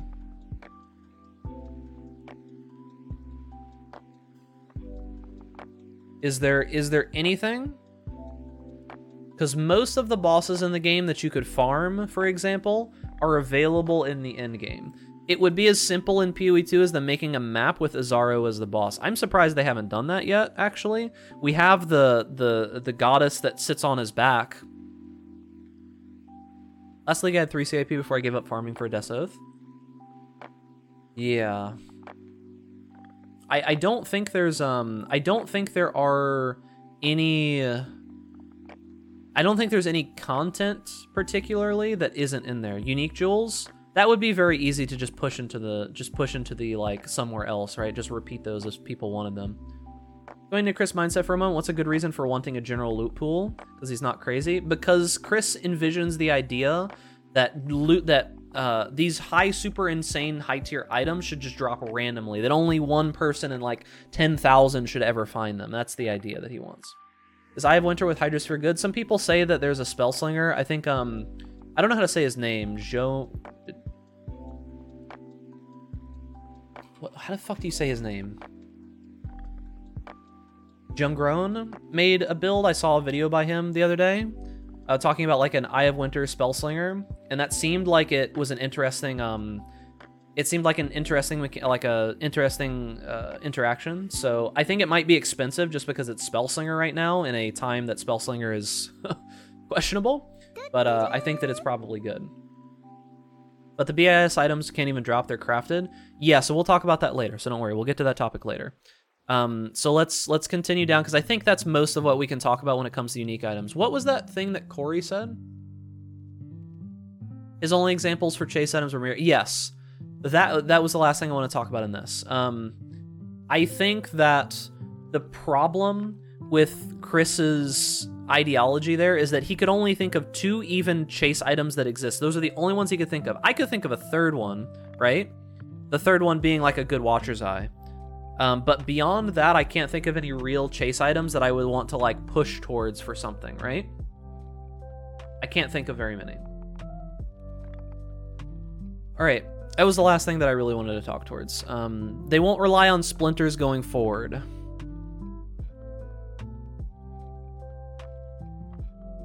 Voices? Sure. Actually, voices is okay. Voices is okay. Bottled Faith got nerfed. It's not that great anymore. It's not like something that you would go out of your way for. I genuinely, it is very, very hard for me to believe this. I'm gonna be honest with you, chat. This is one of the things. One of the few things on this, including like only releasing good uniques. This is very, very hard for me to believe. Insanely hard for me to believe, because they've said this many times before. Did they say no splinters? What Chris said is that going forward, they will not randomly implement splinters unless it is like necessary, unless it is something that they feel is integral to the content. He said that they will find better ways to go about that than splinters, because they literally added 20 splinters this patch. 20, chat. 20 splinters. A ridiculous amount of splinters. It's insane how many splinters that they added. 20 splinters. So what they said is they won't rely on them going forward. I don't believe that. It's a very, very simple thing to do, and because of how much they spread themselves thin, I would love to see this. He can't promise they won't use them at all. Yeah, I know, that's what he said. I would hope that they do this, where they only add the splinters when they're necessary. I'm not believing this one. Until I see action on this one, I'm not believing this one at all. Plan to merge splinter drops. I think they will do this. I think it's something they should have done forever ago. Very simple in my mind. Take all the splinters that could drop from, say, like a breach, put them all up into one pile, and then if there's multiple people in the map, have them drop in split stacks. That's it. That's all you have to do. It's not hard. I think they'll do it. I think it'll be fine. I do think that they will do this, though. This is a very easy thing, and I think that they should. Changing the drop rate of currency and make it drop in larger stacks. I have been saying this for a very long time. This is something that I'm sure chat can like vouch for me on. I've said this specific exact thing more than once over my time in streaming. I have said that if they want to reduce the clicking of picking up currency and such, just make the items drop less frequently and make them drop in higher stacks. I also liked the idea that Chris talked about when he talked about bands, and what he meant by that, I think, is that he was talking about in certain areas as you get up higher into the game, like one band would be the first 5 acts, another band would be the second 5 acts, and then white maps, yellow maps, red maps, etc. I like the idea that the stacks grow as you go further in that, because a Wisdom or a Portal Scroll drop in Act 1 means significantly more than a Wisdom or Portal Scroll drop in maps. It means nothing. If I saw one Wisdom Scroll drop in a map, that's not even going to be something that I see, because it's going to be loot filtered out. If I saw 10 Wisdom Scrolls drop in a map, I might pick that up, honestly. Wisdom Scrolls aren't infinite. If I saw 10 Wisdom Scrolls drop at once, I might pick it up, genuinely. Same thing with Portal Scrolls, right? So this is something that is just obvious to me. It's something that I'm surprised that they didn't do forever ago. I don't know if there's some kind of like limitation on this. I don't like their stubbornness against abolishing Wisdom Scrolls together. Yeah, we can talk about that. I feel that Chris was misunderstanding what they were saying. I felt this was one of the few things that they should have pushed Chris harder on, because they pushed him a little bit and they gave up when he still didn't understand, is what it felt like to me, right? Because what they said is they didn't like the idea of the Wisdom Scroll, and I think Chris took that as in removing the idea of an item that identifies your item, right? Ziggy touched on that a little bit because he was asking, and I think that was the problem, is he said, well, what if they just made it so you could right-click it? And I think that's what he locked onto, because the way that I think that it should be is instead of having wisdom scrolls, why can't we just have like, I don't know, you guys remember how Diablo did it, right? A book? Why can't we have just like a stone of wisdom, right? And you can use that stone of wisdom for unlimited identifications. You can have a spot in your currency tab that does it, and then you can have a like thing in your character panel, right? Like your item panel that you just click it and then you can identify whatever you want. It doesn't take up an item slot. Like you do not need an item slot for it, right? I think that would make sense, and you don't lose anything, right? But Diablo 2 is Chris's default answer. Yeah, I know. I think that clicking each item is fine. They want that. It's obvious they want that, and they won't move away from it. But I think that was the misunderstanding. If we could have like if we could get, I don't know, like just like a little thing. Let me pull up the game here. I'll show you what I mean. Oh yeah, I was testing what's it called? The spinny, the hammered in ability, and I wasn't impressed. Why is your loading so fast? Because I have a good computer. So what my idea would be is, you know how there's like a heist trinket right here, right? What if you make 2 little boxes right here? What if you make 2 little boxes right here? And those boxes were a wisdom stone and a portal stone. And then you click the wisdom stone and you identify everything, or if you want to portal to town, you click right there. I don't feel like in 2021, 2020 plus, whatever, I don't feel like we need these items anymore. I don't actually feel like they're useful. I feel like they're more of a pain, right? I just don't feel like we need those items anymore. I don't think that we do. So yeah, that's my thoughts on the drop rate of currency. It's very obvious that this should happen. It's like blatantly obvious in my brain that this should happen. Like, I don't know why it's taken so long. It's got to be some kind of like programming overcome, like something that they have to overcome in their programming or something, right? I don't really get it. They want to de-old the UI. I said this in my video, and I don't know, man. I don't think we've ever got a meaningful update to the UI. Like, genuinely, I don't think we've ever gotten an update to the UI that was meaningful in any manner. Have they ever moved things around or changed the location of information in the UI, like the HUD? Has that ever realistically happened? I don't think it has, right? Like, I think it's been the same since day one. For consoles, yeah, I'm talking about for computer. We had a semi-meaningful one for 3.0. So I don't think that they have... I don't think that they have ever meaningfully changed it. But making Portal Wisdoms take out Transmute Smith's armors out of the game, so they should stay there. Transmute Smith's armors all have points in the game, though. They have reasons, right? It would be nice if you didn't have to, like, sell those, because I'm going to be honest with you, it feels fucking stupid that the main use of my armor scraps and my, like, blacksmith's whetstones is to create wisdom scrolls. I'm going to be honest with you, it feels real dumb. Kind of think they're scared to change the information layout. Well, they've told us the reason for why they don't want to change the UI, and is because they want the game to be iconic and they want people to recognize, oh, that's PoE. I agree with that in some manner, but I think we'll go back into the game again. I don't know why I even closed it in the first place, but the thing about it is that for me, the iconic bit of PoE involves 2 things. The iconicness of PoE is this health globe and this mana globe, and that's it. Those are the only 2 iconic things, is this health globe and this mana globe. That's it. I don't think the buff and shit up here, I don't think anything that spawns up here, right? I don't think any of this is iconic. I think it's all dumb. I think all of this is dumb. Why?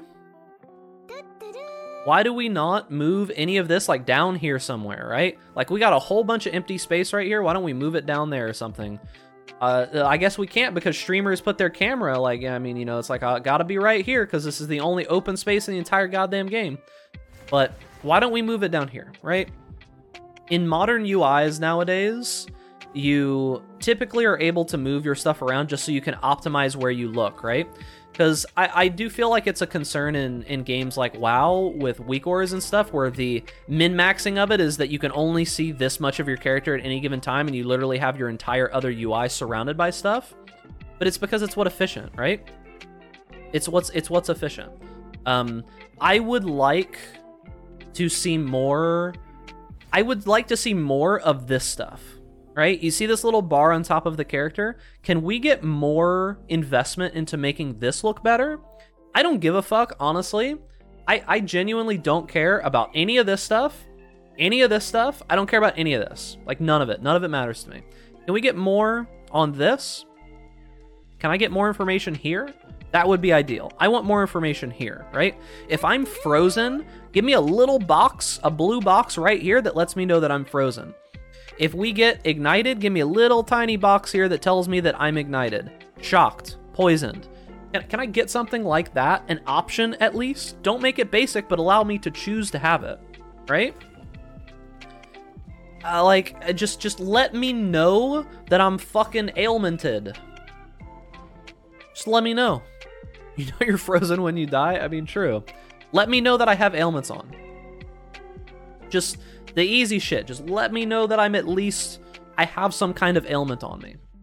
A WoW Arena UI, something like that, right? Just something. I want a screen effect. I think a screen effect might be, I said that before, but I think it might be too much.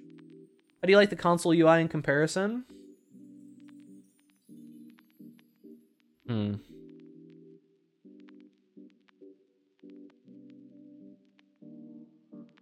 I mean, this is good because they're localizing things. Like, I like this area, right? I like the fact that we get mana and stuff up here, but it doesn't necessarily solve the problem that I still have to look up in the corner. This is just necessary because of the way that PoE is set up, and this looks the same.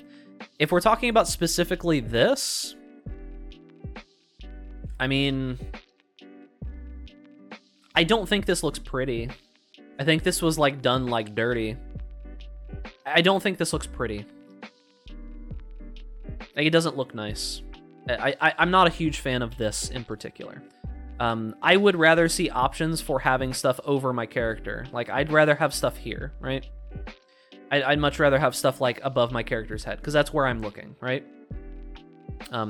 This is effective to an extent, but I would rather have it here and not have this space taken up, because honestly, with the way and the perspective that PoE is set in, this area is prime real estate. These bits of area on the screen are prime real estate. There's a reason why I turned this off, and I turn as much of the buffs and debuffs off as I can, because this top area here is prime visual real estate, right? You can't see, like, if Dominus was up here, right? Like, you're running into the zone, you walk up towards Dominus and you have this up here, you can't fucking see him. I would prefer it to be down towards the bottom because of the perspective of the game. Like, your thoughts on how you feel about the future of PoE? What's up, gamer? I would like it to be little, simple, clean, and above your character. That's what I would like. Will those character effects above the character be hard to see with all the flashy MTX they want people to buy? I don't think they think about how flashy MTX is. I just think about they probably make it to look nice so that people will buy it and then stare at their pretty character. I don't think they think about how it plays in game very much. All right, controller experience for PoE. I'm surprised this isn't in the game yet, to be honest with you. I'm very surprised that this isn't in the game yet. Kind of confused. I think it should have been in there a while back, because there's a ton of people who I know would prefer to play on computer, but mouse and keyboard hurts their hands. And then there are people who are disabled or have disabilities who would like to play on computer, and they can't. They have to play on console because they have no other real choice. Yeah, so you can see HP and mana bars on character, but not freeze effects on character. I would ideally like it to have that little bar above your character show ailments and show life, mana, and energy shield in an effective way. All right, Fortify. Fortify is the only thing they could even think of that was a nerf. I'm going to hold Chris to this one because I think he was being hyperbolic here. I think that this is kind of a lie or an exaggeration. I genuinely don't believe this is the only thing that they're going to do that they can think of that's a nerf in 3.16. There's got to be other stuff. Let's talk about Fortify in general. So Fortify in general is going to be nerfed quite hard for builds that aren't just random melee builds using it. So if you're a build like... You know what? Did they talk about how Fortify would work for characters who have lots of small hits? Did they talk about that? Or did he just say how hard you hit is what mattered? Because I think that the way it should work is that Fortify should be something where you are stacking it up. He said how hard you hit. No, they didn't have a definite plan there yet. I know none of this is definitive, right? I feel like the way that it should work is that if you're hitting hard and slow, you should still be able to make use of it. Or if you're hitting soft and fast, you should still be able to make use of it, right? I think that hopefully, if you say hit 1 time per second, you get the same amount of Fortify as if you hit 5 times per second for 20% of that damage. I know the purpose of it is that they don't want random builds like the Totem build, right? So for example, the Totem build that I'm playing has Fortify built into shield charge. They don't want that, right? They don't want people hitting for 0 damage and then getting Fortify off of it. I get that. But what about the builds that don't hit super hard but hit very fast but are still attack builds? That's what I wonder about. Hopefully they will account for that, because it seems like an unnecessary nerf to an archetype that already isn't really good right now, because very fast-hitting melee builds are already kind of trash at the moment, like strike-type builds and things like that, and this is an unnecessary nerf for Cyclone as well, which Cyclone got a shitload of nerfs this league, and it doesn't need more at this point. So yeah. The Alk and Chaoscraft being combined, this was for Harvest. This was a mention for Harvest, right? This was something that they did that they wanted to change for Harvest. And I think that this is fine. I think that this will, unfortunately, make us see even less lines on Harvest plants, which is really sad. And we'll talk about Harvest, we'll talk about deterministic crafting and all of that here in a moment. I want to finish out the rest of these just little notes that I took. They said that they're going to make Veiled easier to unlock. They said that they will make Veiled options easier to unlock. That's very exciting for me because I hate the unveiling system. I think it's dumb. I don't like it at all. I don't like the way that it's set up at all. I think that it should be way, way, way, way, way easier to unlock shit. This is good. Hopefully they stick to their guns. They want to make parties more interesting. This was something that potentially I was very excited about, but they gave us no concrete answers, so I can't be more than cautiously optimistic. What they tied this into was they were talking about Orobots. They were talking about how currently the only way that you can realistically party is that you have one person doing the damage on single target, one person doing the clear, one person doing like the looting. Well, everyone can kind of loot.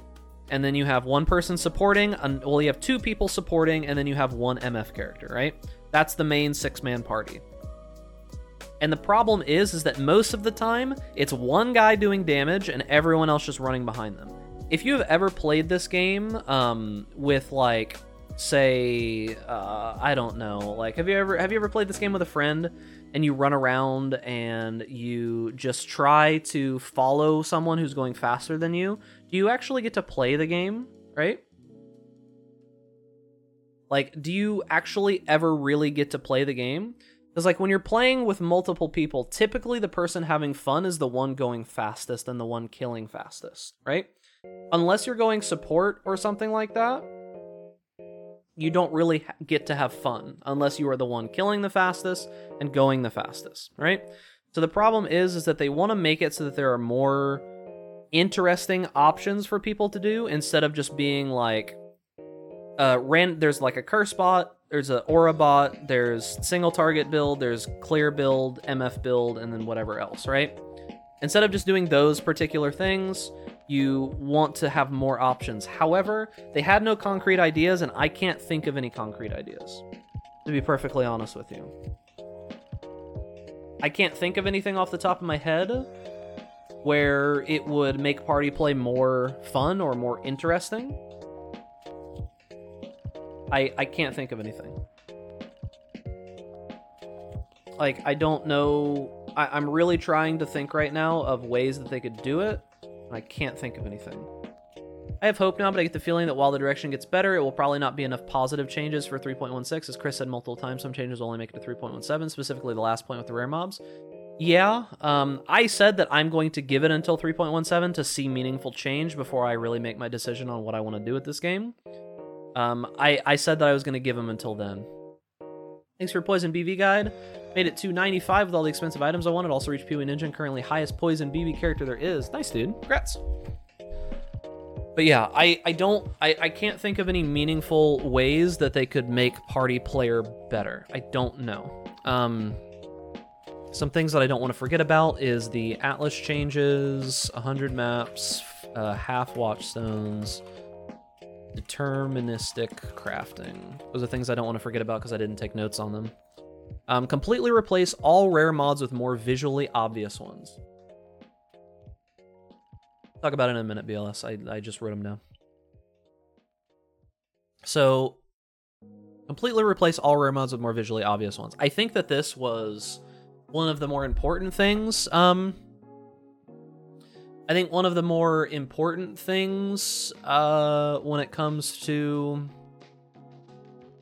the game in general was this talk, this moment, this mention, is that right now, one of the major problems that I have with the game is that there are these just random situations where, almost forced by the devs, I don't remember who said it, was it, I think it was Noogie, right? Was Noogie the one that said that, like, they designed situations where you would be forced into this area with, like, 15 auras and all of the different stuff would just explode in your face?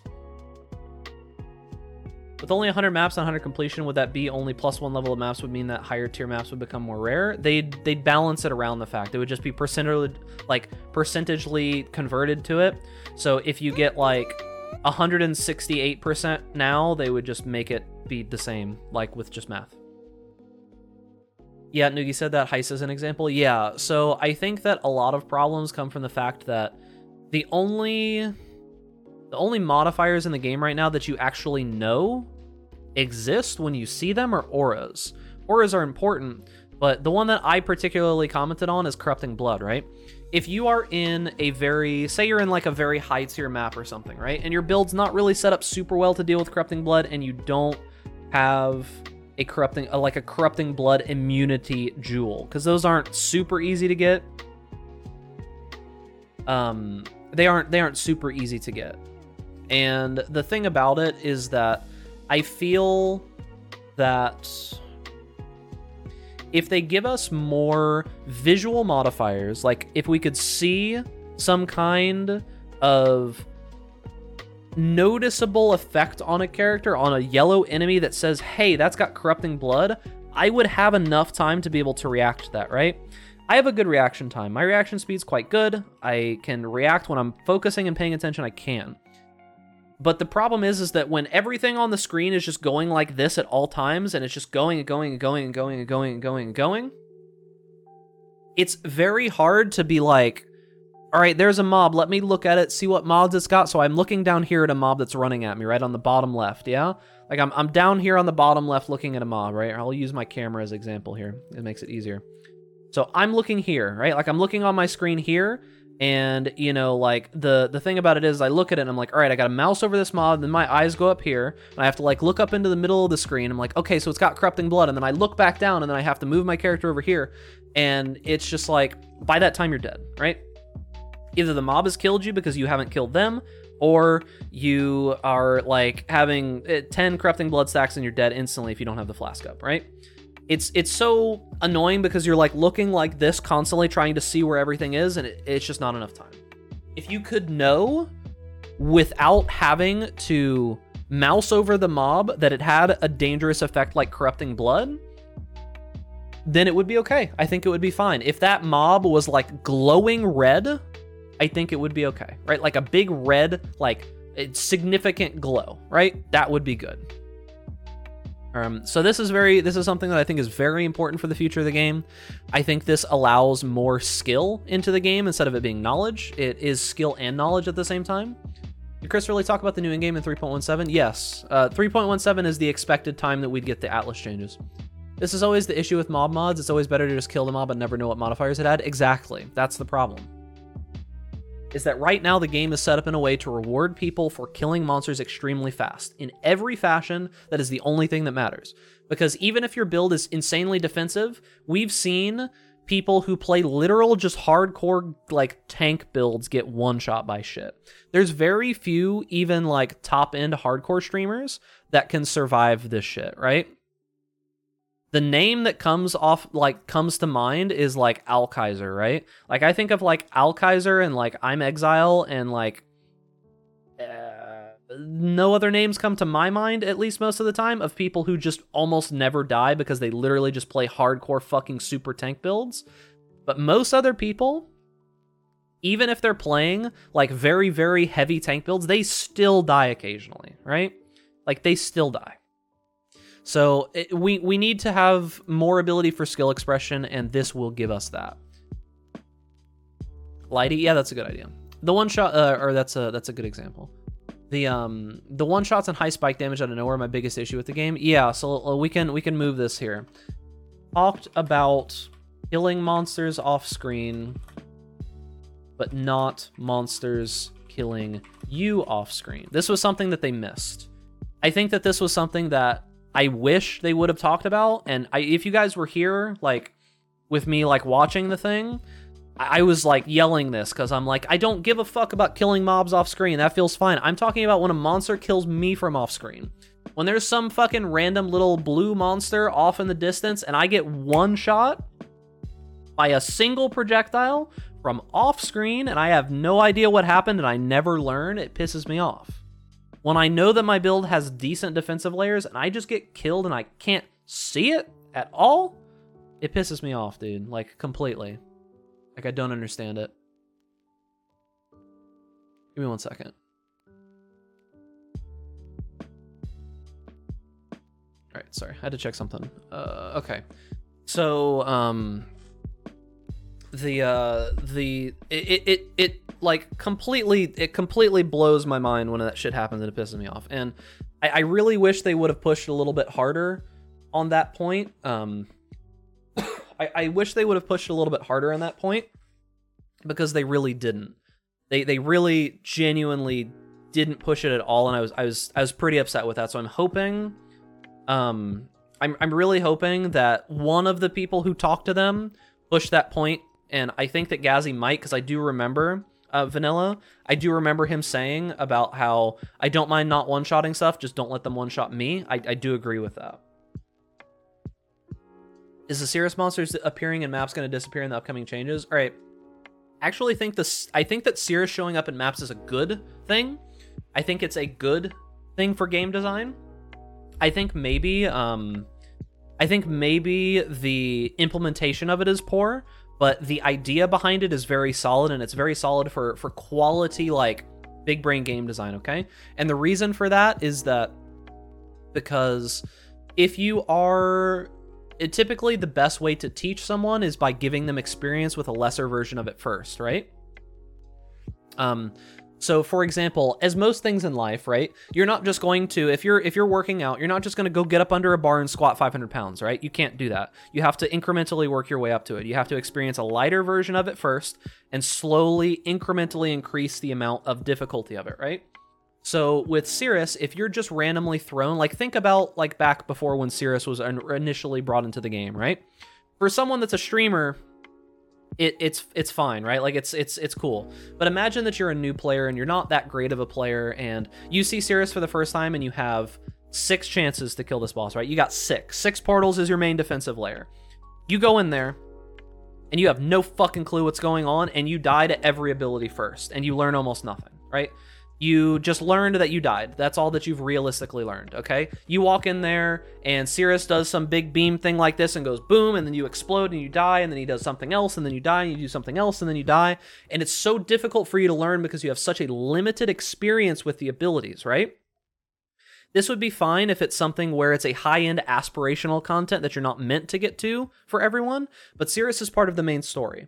So putting Cirrus into the map and giving you experience with his abilities that he used, like the stars falling onto the ground and him doing like the big charge beam where he goes like that and then explodes, seeing that and knowing how those abilities work before you get there is good game design because it allows you to learn on an easier version with less a risk to it, right?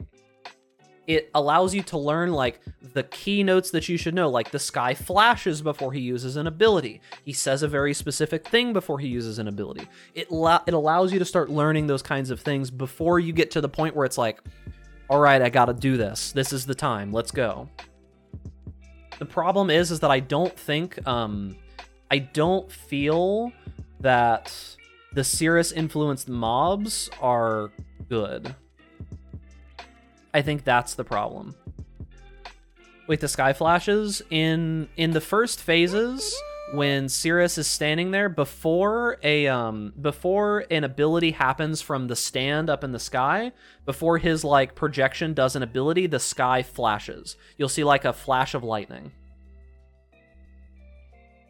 75 LA resist, 75 dodge, 90 evasion, 1 blue mob crits on a projectile that makes it through. The RNG aspect of defense is what makes me the most frustrated. I think that I do agree with Chris in the sense that there should be dangerous circumstances for all characters, but I do understand what you mean. Just the fact that you're getting randomly one-shot by something off screen, even with good defensive layers, does feel bad.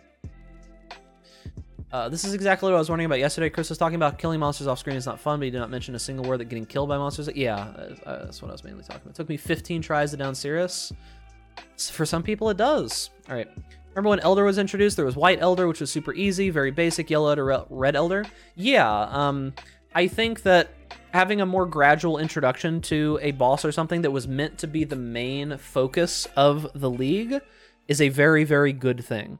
I think it's okay that now that Elder is side content, that you only see him at the very end, only when you're fighting him in his most powerful form, right? Even though normal Elder is very easy nowadays. I think that that's fine, but Cirrus is still main content right now, right?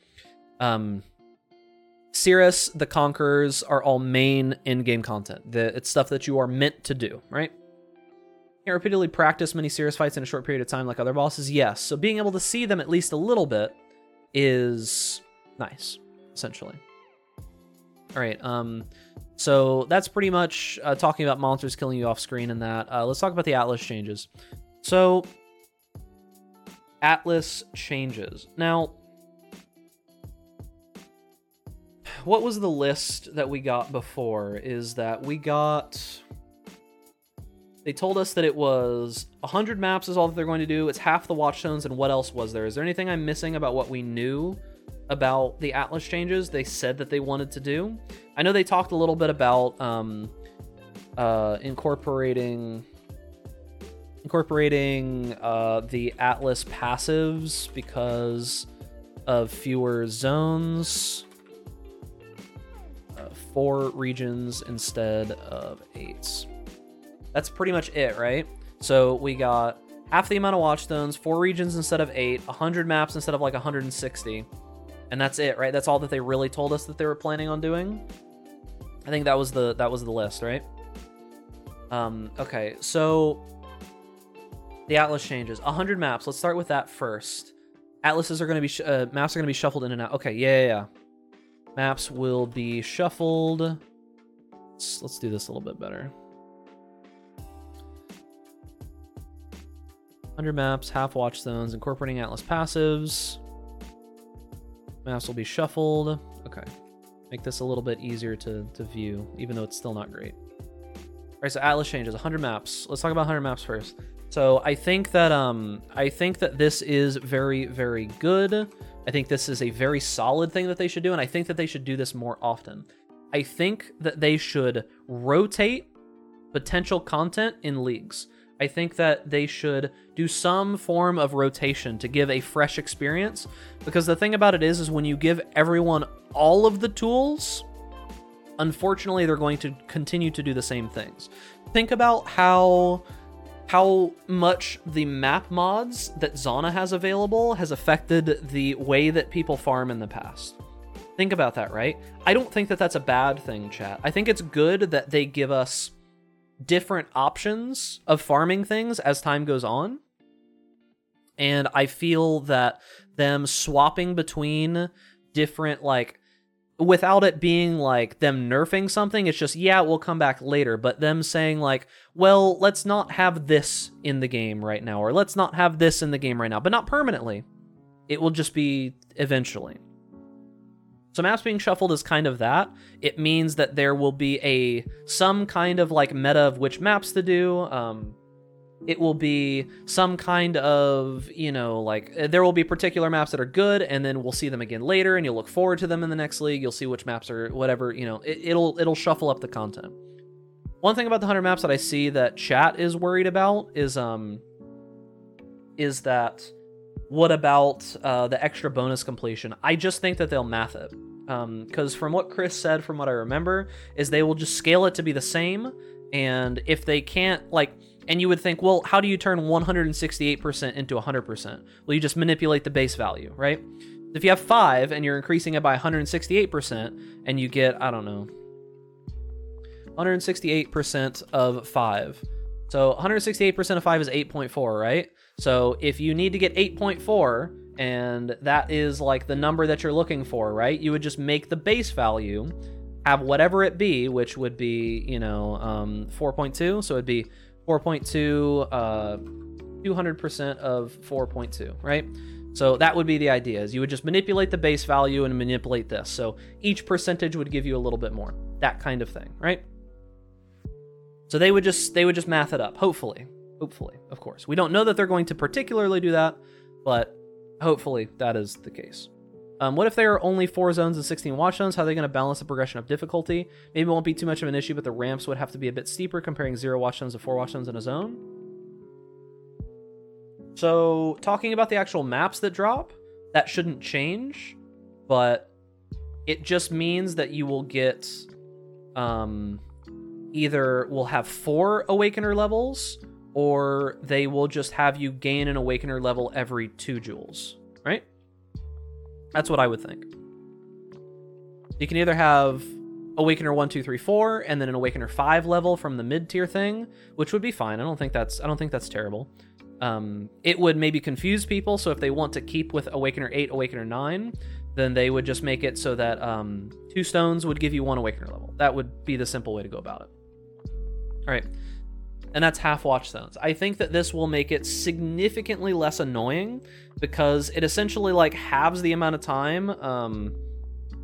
It essentially halves the amount of time it takes to get to Cirrus. It halves the amount of time that you have to spend to complete your Atlas, and it allows you to get into the high end like farming faster, right? It means that you can do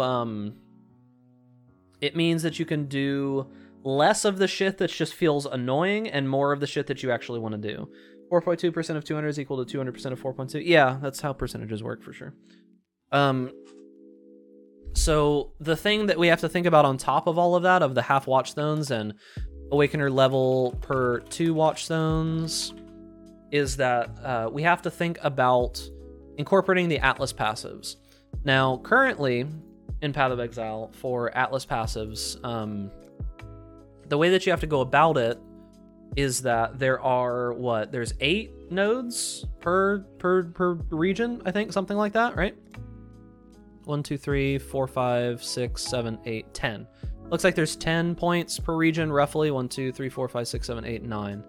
So in that realm, there's a lot of space here, and I think that it will be a little difficult to move all of these things around, but maybe that's a good thing. So maybe that's a good thing, right? Maybe they can make it so that each region has all of the nodes from one area. So like, for example, I don't know where the other Abyss nodes are. Yeah, so you know how there's like Abyss nodes here, right? Well, if they combined those Abyss nodes with these Abyss nodes and then only have 2 sections per area, right? So it would be full Abyss nodes and then maybe full Delirium nodes. So then you could focus particularly on that section just doing Delirium, and you'd have 25 maps to choose from. So if you got all of these Delirium nodes, right? Like you took all of these, yeah? So you'd grab all of these delirium nodes and put them along with all of these delirium nodes and balance them however you would need to.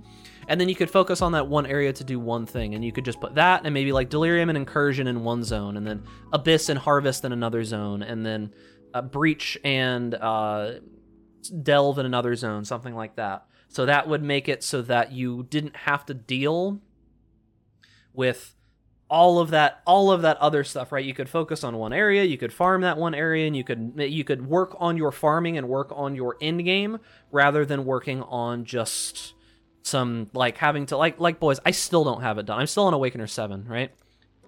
Like I bought a bunch of watchstones from Corey too. Like it's just so much work. Like think about it, right? I'm playing a build that can very, very easily at this point do all of the content in the game, right? And I don't even have all these watchstones just because of how much of a chore it is to get them. I'll just buy the last couple. I only need like 3 at this point, but the amount of time it took me to get here just felt like a chore. It just felt like work. It didn't feel like I was actually having fun.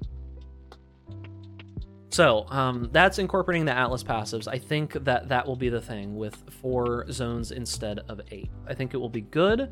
Hopefully they do it justice because I think it's one of the better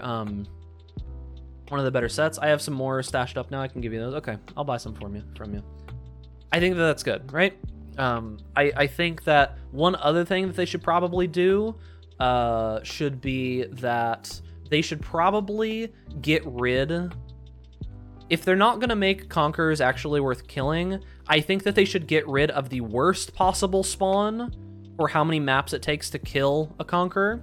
Like, you know how it can spawn where you have to do like 10 maps to kill a Conqueror? Just get rid of that one. Just make it so that they can't spawn like that. Make it so that it only spawns on the like small one or the medium one, right? Just make those the options. Or make it always spawn on the medium one and never the small one. Like make it 5 or 6 and never more than that. Don't make me farm like 10 maps to get one Conqueror. It's kind of annoying. And you can adjust the drop rates of whatever. It's like, if they're not going to make it so that the Conquerors actually have like items that I'm looking forward to them dropping, I don't really think that it makes sense to make me farm forever just to see them. All right, before we talk about deterministic crafting, because this is going to be a long section, and my thoughts on it, is there anything else that we missed? Because I didn't take like great notes here. Is there anything else that you guys want me to talk about when it comes to with what happened? Is there anything else you want to hear about in particular? I'll wait a moment and I'll let chat like go through anything that they want to hear about. Colorblind, GG still doesn't get it. Colorblind options. Let's deploy the time sink to keep us playing the game longer to get through what they feel is the proper game. Yeah. Did you watch the part you weren't online anymore? I didn't watch anything about PoE 2. Death recap. What did they say about Death Recap? We can go and probably find some of this stuff. Future of the channel. Oh, you talking about like me? Sure, I can. Well, that's not really part of this. Future of the channel is I'm giving them to like 3.17 to go in a direction that I care about. Stormrain fix in next patch.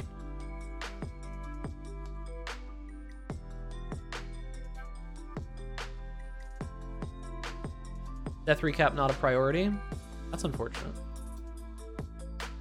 Anything else? They said they need someone more colorblind than their staff to get in contact with them, so they want to fix it, but they need help. Okay. Colorblind options. So...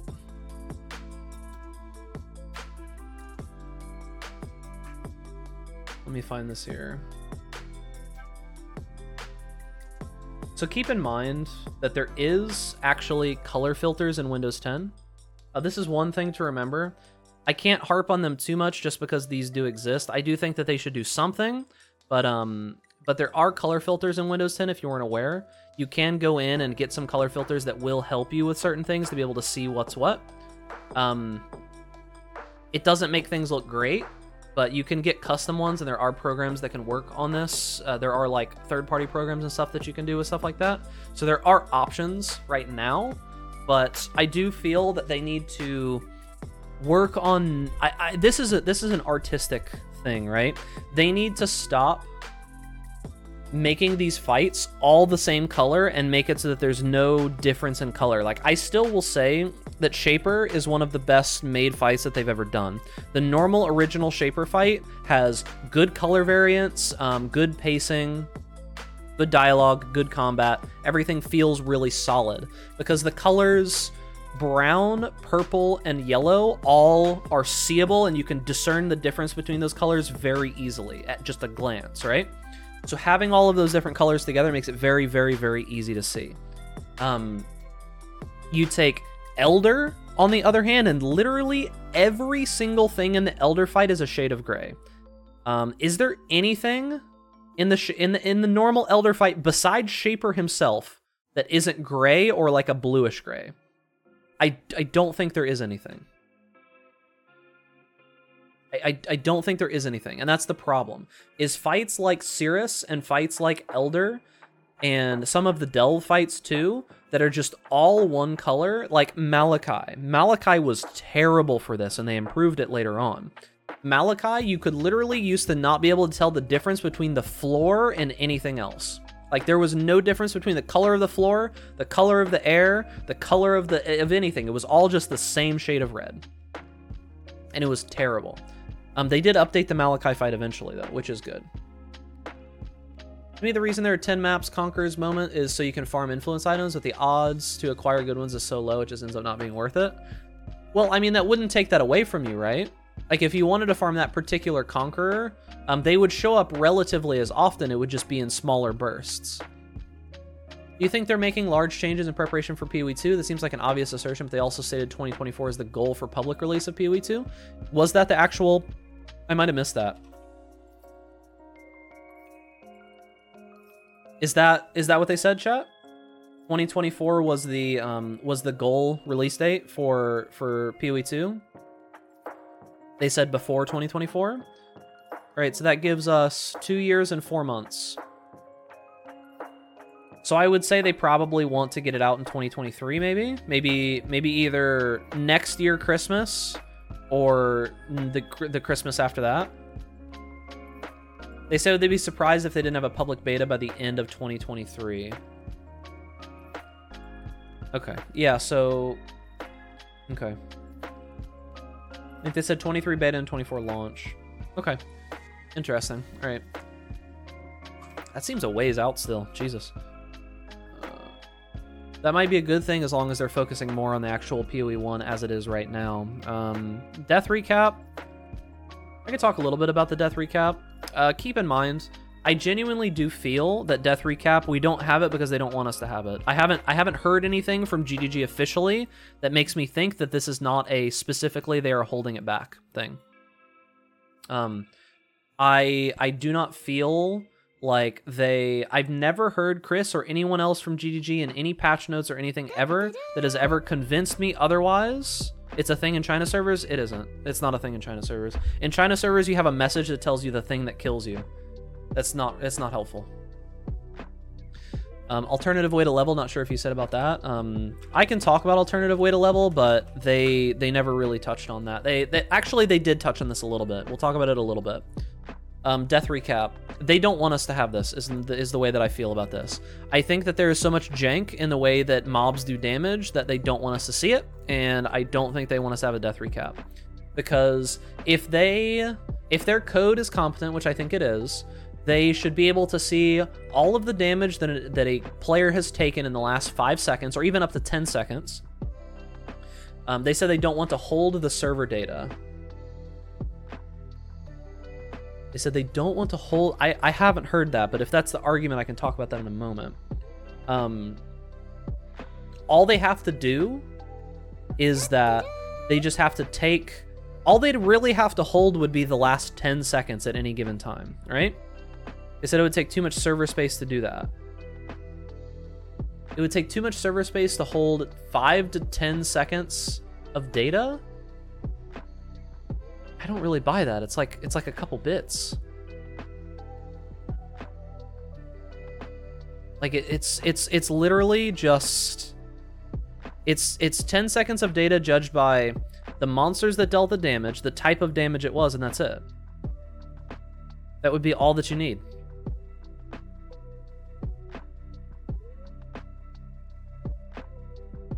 Like, I don't feel that that's a reasonable. I feel like that's I feel like it's a side thing. let the client cache it. Yeah, I feel like that's a cop out. I feel like that's a cop out answer.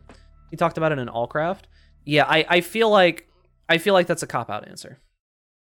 They could do it in the client, absolutely. It could be done client side, because the client has to know what kind of damage it's taking, right? Like I feel like there's not an excuse there. I don't feel like it needs to be done server side. Then just do it client side. No one said mean stuff to me. Well, people have said mean stuff to me, but not right now. Yeah, I feel like that's a cop out answer. You could very easily record the information client side. Just keep the last 10 seconds of whatever the damage that happened to you, the type of damage that it happened, and and judge it by the amount of time, right? So 10 seconds of data. You only ever have to keep 10 seconds of data. But lots of data transfer. Only transfer the data when the character dies, right? They can hold, if that's the worry, they can hold 10 seconds of data on just the damage that the character takes, right? I think that's not that much. Because how much data is it realistically going to be to save the amount of damage that you took over the last 10 seconds? Sort it by type, and that's pretty much it, right?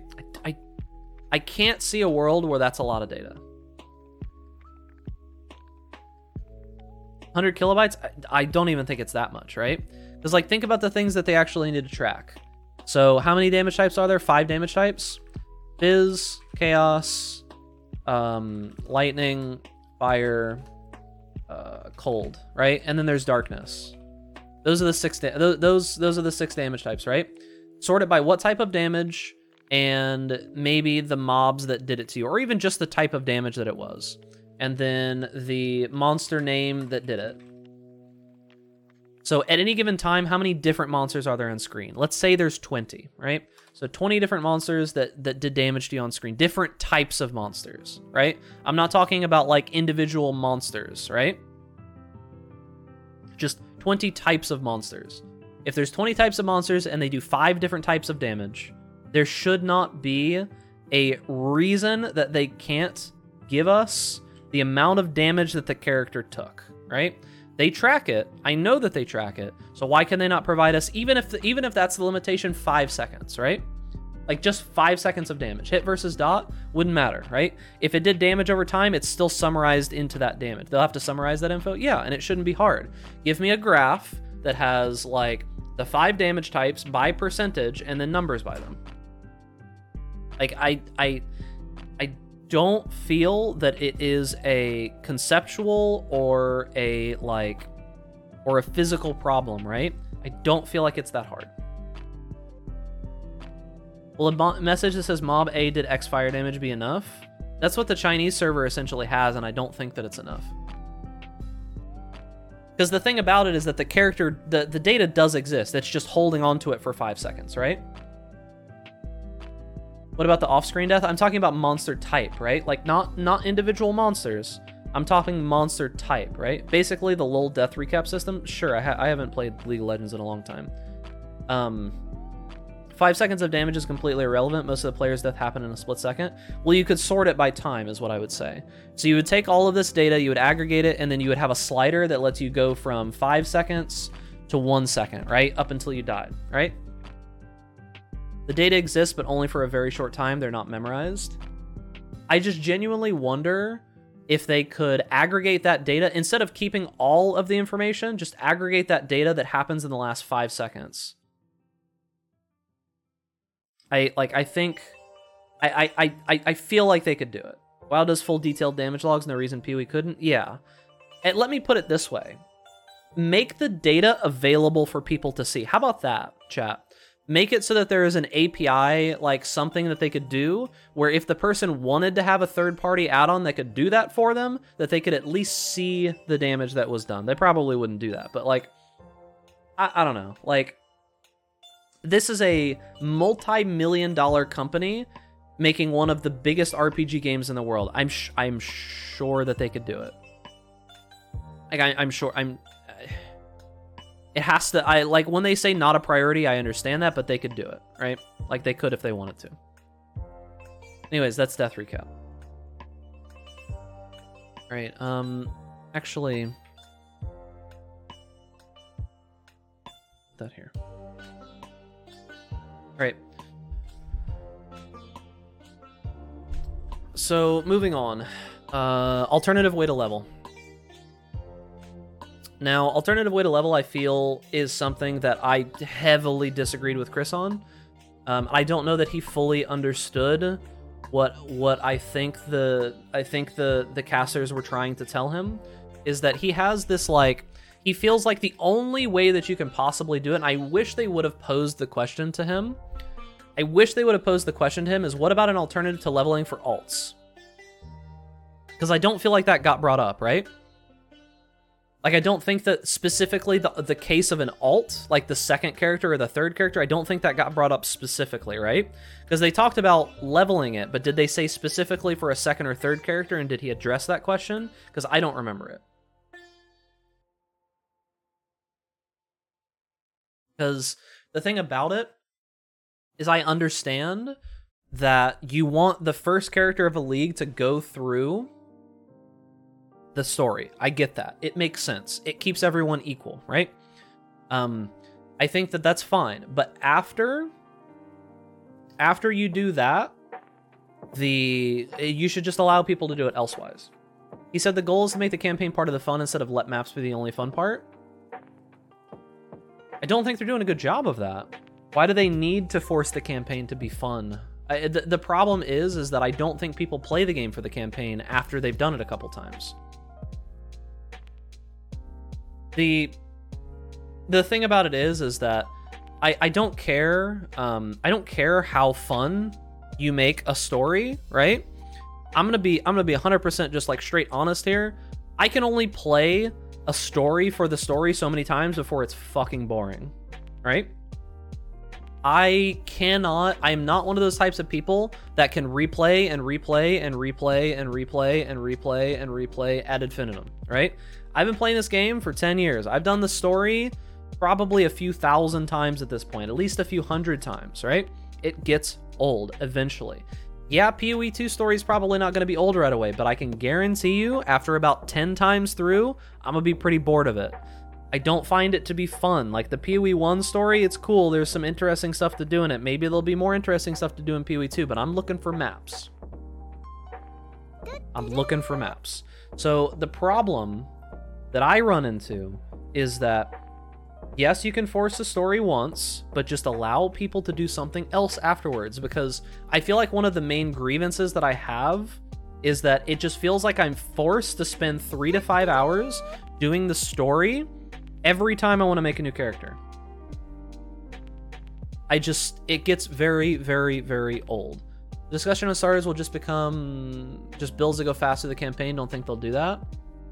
I think this is one of those design philosophy decisions. They want the campaign to be a good way to play, but people never play the campaign for ARPG for fun. The end game is always the game. And I think that it's okay if they allow people to play it once, right? I just don't want, like, okay, say you run into the scenario where you're making a new character. All right, beginning of Expedition League, how many of you re-rolled like 4 times? I'm sure a bunch of you re-rolled a bunch trying to find characters that actually felt good early on, right? So imagine you played your first character, something went poor. Now you got to do the campaign again, and you don't like the campaign. So you have to do the campaign a second time. You got some maps, and you're like, second character's not that great either. I got to roll another character. Now you got to do the campaign again. And you're like, this one's okay, but it's not perfect, and there's this new cool build that my favorite streamer made, and that looks like a really good build, and I want to play that one. And then you go to play the 4th character. And now you've done the campaign 4 times in like 3 days, and you're just bored, and you just quit the game. If I'm forced to do the same campaign over and over again, back to back to back to back to back, think about how I look and feel on League start testing, right? There are some people that will enjoy that, and I'm talking like racers. Someone like Tai Tai Killer or someone will enjoy doing the campaign over and over and over and over again, right? That's the reason that they enjoy the game. But if I have to do the campaign like 5 times back to back to back to back to back to back, I'm just not gonna want to play anymore, because I'm just fucking tired of playing, right? Tired of doing the campaign. I'm not saying drop the campaign completely. I'm saying shorten and make it actually useful basic info like resistances. I'm not saying drop the campaign either.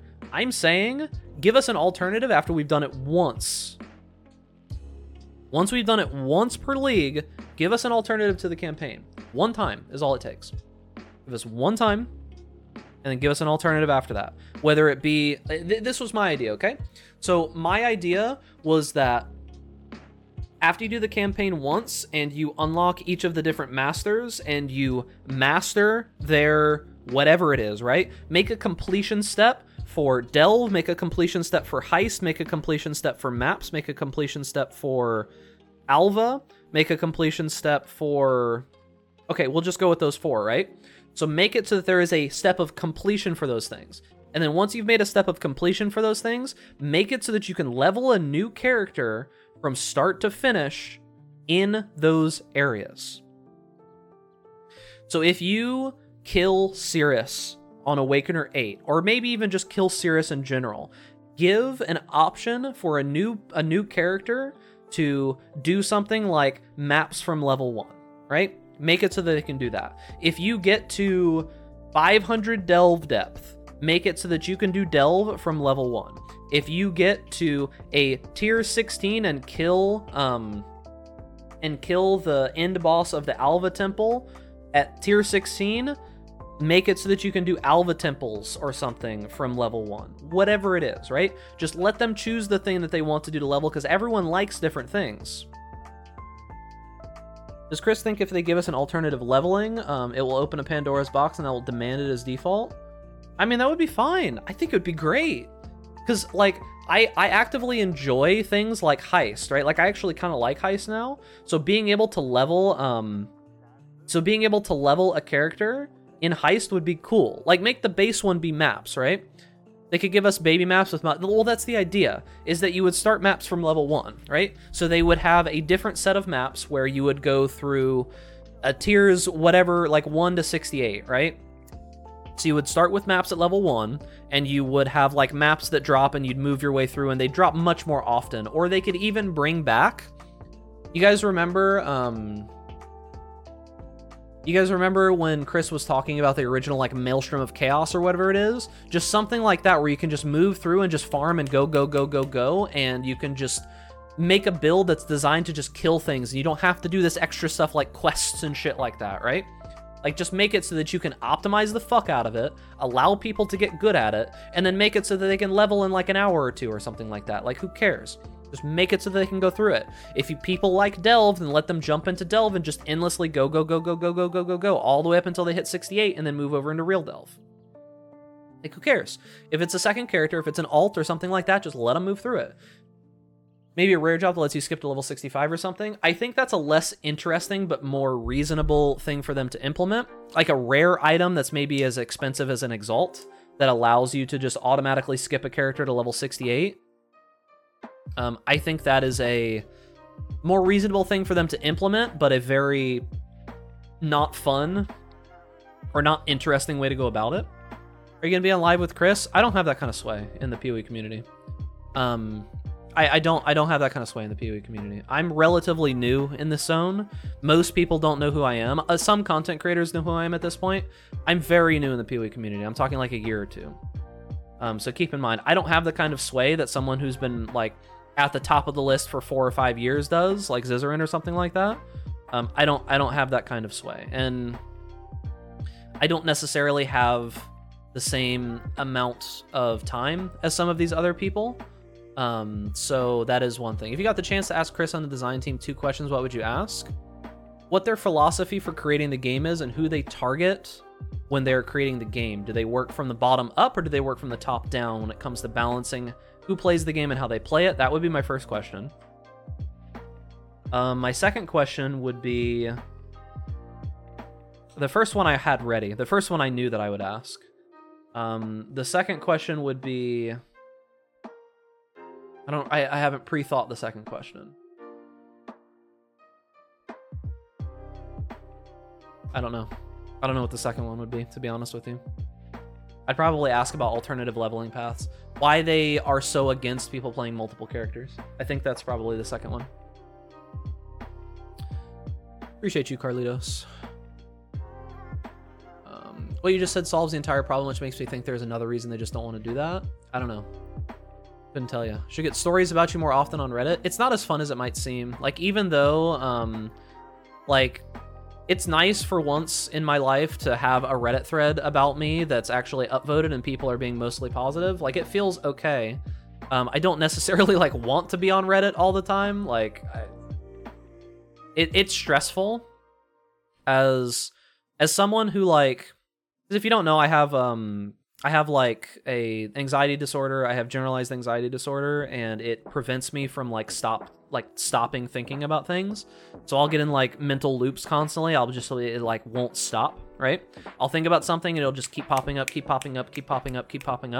So when someone starts talking about something, even if it's like negative about me, and it gets into my head, my brain just is like this, right? And it's hard to break out of that loop. So I don't necessarily care at the end of the day, but it's not good or bad. It's not necessarily a good thing to have a fucking giant Reddit thread with hundreds of people talking about you and your opinion on things, right? Good or bad. The reality of the campaign is the company invested resources for it and they can't justify skipping it because of sunken cost fallacy. Well, yeah, that's what I'm saying. Don't get rid of the campaign, but give us alternatives after we've done it once, right? I think that would be fine. I might be wrong, but I think Chris just wants everyone to love the whole game, and he does not like the idea of a big chunk of the creation being skipped. Seems like an ego thing. Potentially, it could be. That's why, like I said, make it so that you could do one. You think if you reached out to Tarky, he would work with you to be on Bakelast? I don't go out of my way to be on podcasts. Does that make sense? I don't think that podcasts do very much good, for the most part, on something like Path of Exile.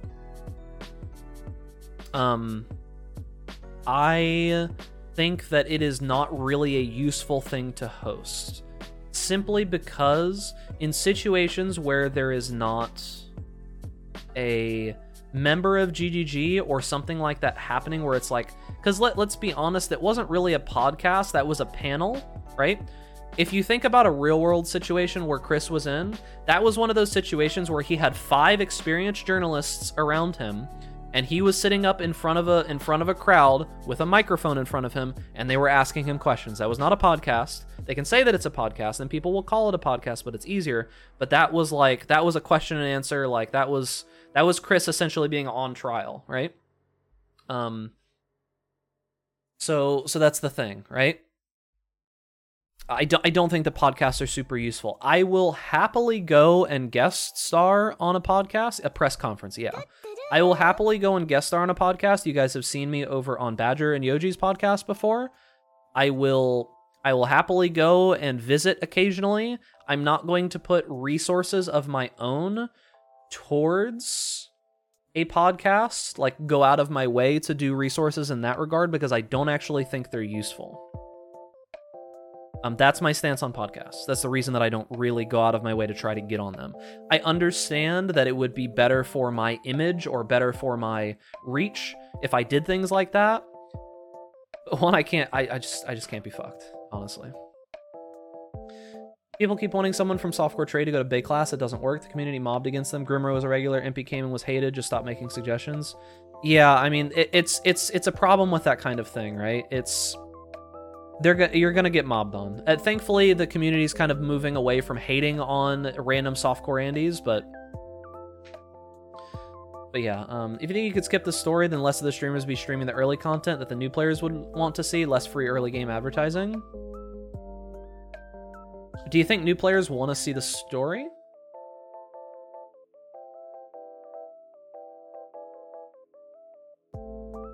I don't think. I don't feel like watching the story is really super entertaining. I think people mostly watch PoE for a couple different reasons. I think they watch it because of their streamer. They like their streamer.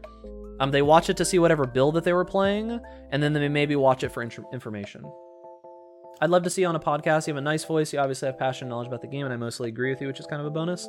Yeah, but as I said, I don't think I would enjoy hearing you talk with some of the people on some podcasts, but hearing you and Noogie talk details of builds would be fun. Just my 2 cents. Yeah, sure. I think things like that is okay. Like, talking with someone else is whatever, but going on, like, some big panel podcast, something like that, I'm even, like, sort of hesitant to like, interview Chris or something like that, just because, I I don't need that kind of pressure right now. I would do it because I feel that the community deserves it, but it's not something I'm probably going to go like super out of my way to go for right now. Maybe in the future if I did this myself, I would contribute questions or work with that kind of thing, but I have a lot going on in my life. Let's talk. We've kind of diverted a little bit here. Let's see here. Let me jump back up. Let's go back to campaign, and we were talking about the new campaign. I feel that there needs to be options. At the end of the day, I think that there needs to be more options on what you can do to level up a second or third or fourth character. It's not about the first character of a league. I'm not saying get rid of the campaign for the first character, and I'm not saying make it free. I'm saying if someone is willing to invest time, energy, and currency into getting something like a alternate version of leveling, allow that. I think that it would be a good thing for the game going forward. So like I said, my ideas were mapping from level 1 once you've completed some arbitrary goal up in high tier maps, delving from level 1 once you've completed some arbitrary goal up in high tier delves like 500 depth or something like that, and doing any like heisting from level 1 once you've maybe killed the twins, like you've completed the story and killed the twins. Allow heisting from level 1 after you've done that. It would give people another thing to push towards, like long term that they could do. They'd be like, okay, so this league I have goals of doing like, I want to level like 4 or 5 different builds, and to do that my favorite way, I'm going to have to push up into the top of this content because I really like heist, so I'm going to go through heist, I'll complete all of the heist content, finish that up, grind through all of that, and then I can start leveling characters in heist. You know, it's like, and then you can level a new character. You can have the heist lady show up over at the edge right there and be like, hey, I heard you, blah, blah, blah, want to do this, blah, blah, blah. And you go in and you start being able to buy blueprints for very cheap amounts of currency, right? So you have, so for example, you would go into heist, right? And say from level 1, the way that you could go about it is that you would run up into heist, and you just sit there, and as soon as my game loads in, because Oriath has like a bajillion fucking people in it. So you would go in here. Where are my heist tokens? Oh, they're in here. So level 1 Andy character goes into heist, right? And you'd be at level 2 because you'd kill Hillock, and then you'd be able to go in, right? So you go in here and you talk to Kurai and she gives you the normal thing. You walk around, you talk to the different people. The rogues would already be unlocked because you have already done that previously. And you would talk with the rogues and they'd give you some general guidelines of things to do. And then you would, God, there's so much MTX in here, holy shit. And then you could go over to Wakano. Need to keep busy. He'd have some heist contracts that were near your level. Maybe he'd have a range of 2 levels below to 2 levels above. They would be very, very cheap in terms of currency. You'd already have some currency because your character would have already leveled up previously, and you would invest a little bit of currency into buying them. Like they would cost like transmutation orbs or alchemy orbs or chance orbs or alteration orbs, and you would buy these from him, and then you would go and you could roll them if you wanted to go even faster, allow you to invest currency into be able to going faster. You come over to Adia, prepare the heist, go in, run through, you'd gain currency, you'd apply that towards being able to level faster if you want, and then that's it. That is, I don't know how much dev time that would take, I don't know how hard it would be, but I think that it would be a very genuine, interesting and powerful way to make players have more goals as you go up into the high tier, as well as give people who don't like the campaign something else to do for multiple characters. I feel it would be awesome, right? For delves, still you should farm juice with the first character. Yeah, I mean, sure, you could do that if you wanted to, right? Make it so that you can invest stuff into it. The vendor rewards already scale with levels and the shop resets as you level. Yeah, so I mean, just have it scale down. That would be the way that you'd go about it, right? Just something like that. Allow us to turn off other people's MTX visuals. Will not happen, guaranteed. That is advertisement for them. It won't happen, I promise you. Unless GG is like done with the game and Chris is just like, all right, boys, I'm out. That's not happening. I'm actually open heist if it meant not doing the campaign, which is least terrible. Yeah, so think about it, right? If you didn't like heist or you didn't like delve typically, like you don't want to go in there, but it's a cool thing that prevents you from having to do the campaign, or you do the campaign so much that you want some other kind of option, like think about how nice that would be, right? I think that would be something that would be really good. Best moment of every league is when you beat Sirius and finally leave the MTX show nonsense. Yeah. True. But then by the end of the league, or even like a month in, you start getting the MTX show nonsense. God, my throat is hurting. I've been talking a lot. Oh, I already took medicine. I'm going to go grab more water. I'll be right back. I'm going to run a couple minutes of ads because I haven't done any ads pretty much all day. Pre-rolls have just been rolling. I'm going to run a couple minutes of ads. I'm going to go grab water, stretch a little bit because I've been like constantly talking, and I already have like my health issues that I've had over the last week or two. So we're going to run a couple minutes of ads. Remember, I make less money off of this. We'll be right back. Just a few minutes. Go grab a drink yourself or Twitch Prime if you don't want to see ads. We'll be right back, boys.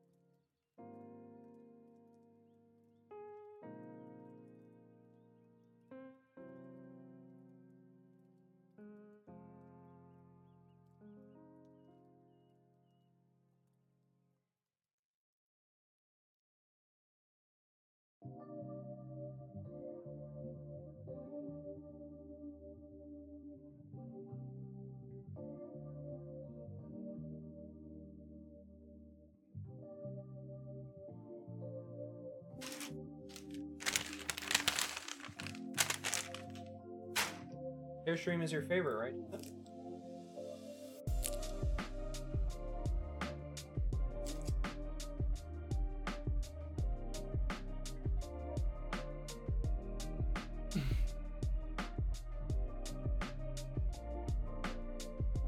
Could you get this ass on the upcoming podcast? There are ads running, but some people just don't get them. We can use this. Let's type it in while we're waiting, so we're not gonna go any further. Alright, so alternative way to level. Delve, heist, mapping. So the idea would be is that for delve, you would do something along the lines of once you get to 500 depth, you could unlock delve for leveling.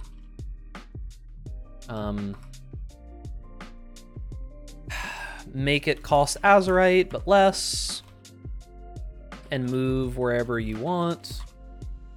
That's the investment cost. That's about all that really needs to be said there. Heist. Once you complete final quest, twins, allow to start heisting from level 1. It'd be something along the lines of 500 is pretty steep. I don't know Delph. I don't know Delph. That's just 500. It has to be something like equivalent of like tier 16 maps, a little bit above that. Once you complete Final Quest Twins, allow start heisting from level 1. Make it so that you can buy low level heists from Wakano. Have it cost various currency. God, I can't fucking type today, dude. Have it cost various currency. All the rogues will be unlocked already. It's like depth 130? Sure, something like that. So you can make it 150. I don't know. 150, or once you get to about, I don't want to say kill all. Kill a delve boss or reach 150 depth. Something like that. And then various currency, all the rogues will be unlocked already, so they would give you various goals to obtain that could unlock Atlas points. Or not Atlas points, Ascendancy points. Maybe through various rare potions or something. Make it cost Azurite. Put Ascendancy. Altars. Maybe broken or out of time / place. What's the name of that? It's out of... What's the term for it? There's a term that that people use generally when it's like an out of place object. Is it out of place?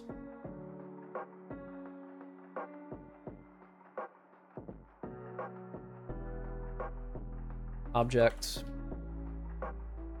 Anachronistic, something like that. I'm just gonna do out of place. Put Ascendancy altars at various levels.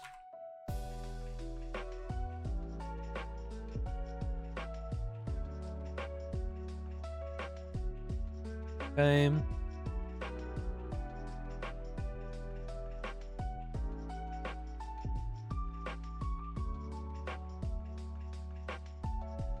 Right. So that would be what you'd do for heist. For mapping, once you kill Cirrus, unlock mapping or some style of mapping from level 1.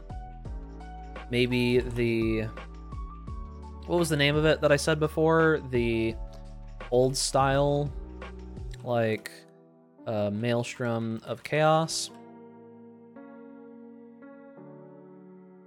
What is this a list? We've been going through a lot of stuff for the game. Like, we went through a bunch of stuff. We've been talking about Bay class, talking about all the changes. And yeah. Will you send these notes to GGG? I'd have to make these look better, and then I could send them to, like, Zizarin or something like that.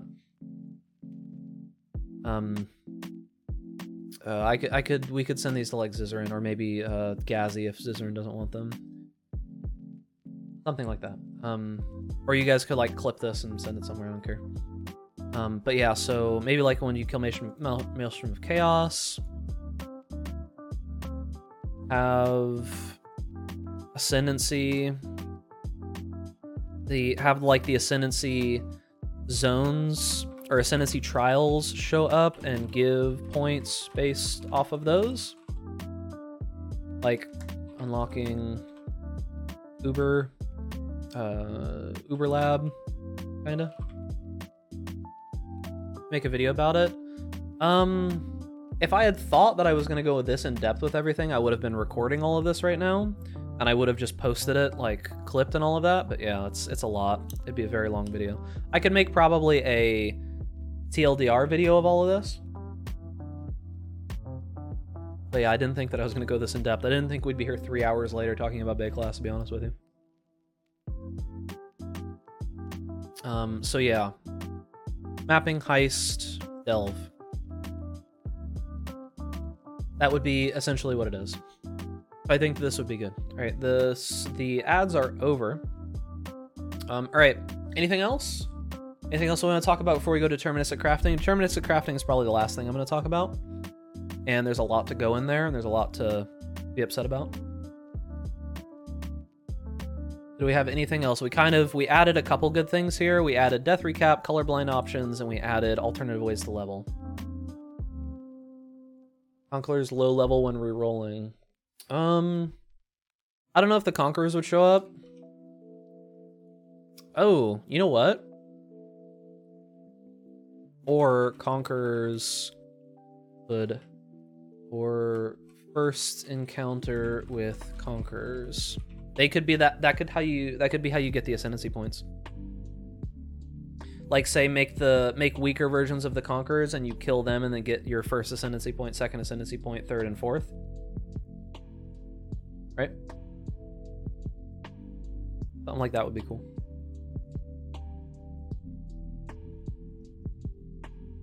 From a story stance, it's kind of weak. Well, this is after you're done with the story, so story is mostly irrelevant here. How about a boss dual type leveling? You start with Hillock, then Fairgraves, and Mervale, etc. And by the time you reach top of Act 10, you're like level 60. That would be more work. That'd be a lot of work. You need to get hit with the resistance debuffs too. They could happen at any time. This is your own suggestion. This is just kind of what chat and I have been talking about for a bit now. Alright, I think that's good. So nobody has any other major ideas? Nobody has any other major things? And I'm not just talking about, like, alternative way to level. I'm talking about just in general things that you would have wanted to hear from the podcast, that you did while podcasting. or that they did talk about during the podcast. Is there anything else that you guys want to hear me talk about that I haven't talked about already?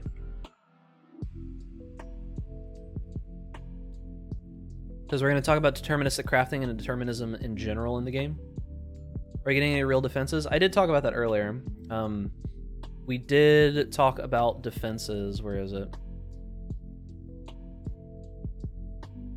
So easier defensive options available to more characters. We did talk about this. So you can go back in the video if you want. Optimization for weaker PCs, but I guess that's off topic. It's going to be rough. Optimization, I think they've already optimized quite heavily. What about loot boxes? That's more big brain. I'd love to hear about underpowered skills being brought up to levels and other skills are currently at. I did talk about that earlier as well. I talked about that when we were talking about variety of builds and such. I did talk about that one. Making the Pantheon more useful. They actually are doing that. That is something to talk about. It is actually worth at least mentioning. Making the Pantheon more useful. So what they talked about with the Pantheon being more useful was that they were going to make it like put ailment immunities into the Pantheon. So that would be pretty good because they're going to put ailment immunities into the Pantheon. So you would have ways to like make the Pantheon more useful. Like if your character wasn't good at dealing with cold, you could put like chill or freeze immunity into the Pantheon. If it was good at dealing with that, you could put like ignite immunity into there. Stuff like that, right? Not enough currency in white and yellow maps to engage with crafting to get like 4 or 5 affix item, like more regals and annulments or something. That's a very base level thing that I don't know enough about how the game works, like at a programming level, to really be able to say what that would do. Like I don't know what I would say about like regals and stuff or why those drop rates are how they are. I don't know what kind of effects it would have to have those currencies be more prominent. Alternative gear acquisition for stuff like cluster jewels. I think cluster jewels should stay where they are. I think it's fine that cluster jewels are behind the area where they at. I don't want it to be... I want there to be more things that you have to go to a certain area to farm for instead of there being less things. Because we talked about that a little bit earlier too. I think the Ascendancies are underwhelming in visual terms. Why can't the Marauder model change to the Berserker model? We're getting new models, but... I mean, it's a good point, but it would take a lot of work. What I like to see is that we have more challenges each league, which give more actually useful rewards. 1 Portal of Wings after 36 challenges is way too less rewards. That moves people away from buying stuff. I don't think it'll happen. Yeah, I would like more options for their... I would like more... Not more options. I would like there to be more things where you have to go farm the specific content to get the item, instead of it just being generically everywhere dropping. Playstyles, active versus passive, I would love to have both viable. I think both are sort of viable right now. Passive playstyles are kind of spoopy because you open up a big can of worms. Maybe an easier way to roll clusters. I thought that the nerfs to clusters were unjustified when they originally did it. It's a part of the skill tree, and I don't think it should be held behind like RNG and currency. I think that they should make it so that the actual nodes should be the easy thing to roll. Like very easy. I'm talking about like as easy as rolling flasks, right? And then the extra modifiers be the hard thing to roll with it. I think that's the way it should go. You mentioned the flash changes. Yeah, we talked about the flash changes in depth. More specificity in where certain sets of jewels drop so you can target farm your own jewels in a reasonable manner. Sure, that could be something good. We can talk about that in determinism. What about reducing the need for multiple characters instead of having only a second weapon? You can have a second tree and a complete second gear set. I would rather them solve making an alternate character instead of making it so that you just transform your character into something else. Reworked in more threshold jewels. I think threshold jewels are something they should do more of, because it gives interesting dynamic between different ways to play characters. I don't think that a situation where a ability requires you to use the threshold jewel for it to be good is a good thing. I think the threshold jewel should make it different. I do feel there should be more, though. I do agree. All right. I think that's pretty much it. Let's talk about deterministic crafting. Okay. It's a big topic, and Chris basically said that they didn't like deterministic crafting because it allowed you to make the most powerful items in the game. And there was a big disconnect between what Chris was saying and what actually happens, and I disagree with him almost completely on this one. Just planning for a vid, or are you interviewing Chris? I'm doing this for the community, to be honest with you. I'm just doing this to, like, talk with people. I could probably make a video out of this, but I don't know that I could make it a good video. I'd have to spice up these notes a little bit. Some people wanted me to send this to, like, Zizarin or something like that, and I could probably send some pointed questions. I don't want to send him, like, 800 questions, but my thoughts on deterministic crafting is that when Chris would say something like, we don't want the best items to come from deterministic crafting, I think to myself, like, well, where do you want them to come from? Do you want them to come from randomness? Because they don't still. The best items in the game still do come from deterministic crafting or gamble crafting, right? That's still where they come from. And when he said the best items, I can guarantee you the vast majority of people with full harvest, full 100% harvest, did not have the best items in the game. I guarantee you that they didn't. I played a lot in Ritual, and I played a lot in Harvest, and I tried to craft a lot of stuff. It was not as easy as Chris was making it out to be. Like, yeah, the very, very top-end players, sure, they were going and buying tons of stuff on the Discord channel and all that kind of stuff. But Corey, if you're here, I know that you did a lot of, like, buying stuff on there and, you know, using Harvest and stuff. Was it easy at any point to be able to get your gear crafted, quote unquote, perfectly? Because I didn't do a lot of buying and stuff like that. But was it easy? Did it not take, like, tons of time to farm the currency and pay for the things and hopefully get the shit done? Like, even to make one piece of gear, right? It wasn't easy, right? So it's like, I don't get this problem that Chris has with people eventually getting great items, yeah? Because at the end of the day, I mean, it takes a insane amount of work to be able to get most of this stuff done. To get a character completed, his rationale, from what I remember, was he said something along the lines of, like, well, where do you go after you get your character completed? And the answer is to another character. That's the thing that I keep feeling like gets missed, right? The thing that it just seems like there is no focus on whatsoever when I hear any talk with GGG is talking about playing multiple characters. All I ever hear anyone talk about is playing one character and nothing else. That's the thing I don't understand. Is because, like, well, where do you go after you make the perfect character? You move on to another one. You know how many characters I made in Harvest and in Ritual? Like, how many build guides did I make in those eras? I made a lot of builds in those two eras.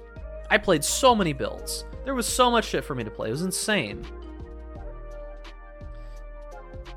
Like, I played a ton of builds because I felt like I could actually, like, make and create interesting gear for it.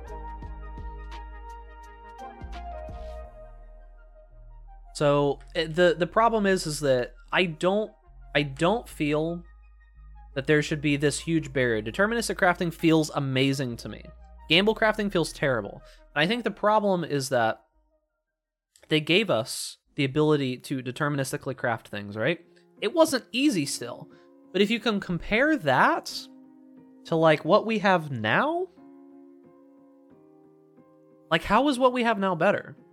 It's easy in terms of how you can tunnel your currency and deterministically make that perfect it. There's Gamba, yeah, but no chance of breaking an item if you know what you're doing. I think that's what Chris doesn't want. I mean, I don't know. It feels like it's already not easy, you know? Like, it's already not easy. Maybe they have data that says most players quit after they're done with their first character. Then say that. or then work on making it more give more incentive to create multiple characters. They never say that though. They just say that it's bad. That's all that they ever say. They're like deterministic crafting bad. We don't want it. And then later on they said we'll introduce more ways to do it, but they never specifically say that. I've never heard them say anything along the lines of like, well, you know, most players are quitting after blah blah blah blah blah. We don't want this, we don't want that. It's like, well, give people reasons to do more characters. Maybe something like Last Epoch has a chance to brick items but keep the crafting good. I kind of said that in my video a little bit. But yeah, I feel like the fact that it takes so long and so much gambling and so much bullshit to get the best items in the game, it just seems painful, right? I hate to be that guy, but if Chris wanted the perfect ecosystem of finding shit and crafting, you should look at Last Epoch. Finding an Exalted mod item feels amazing, and crafting on it, finishing it off, it is rewarding.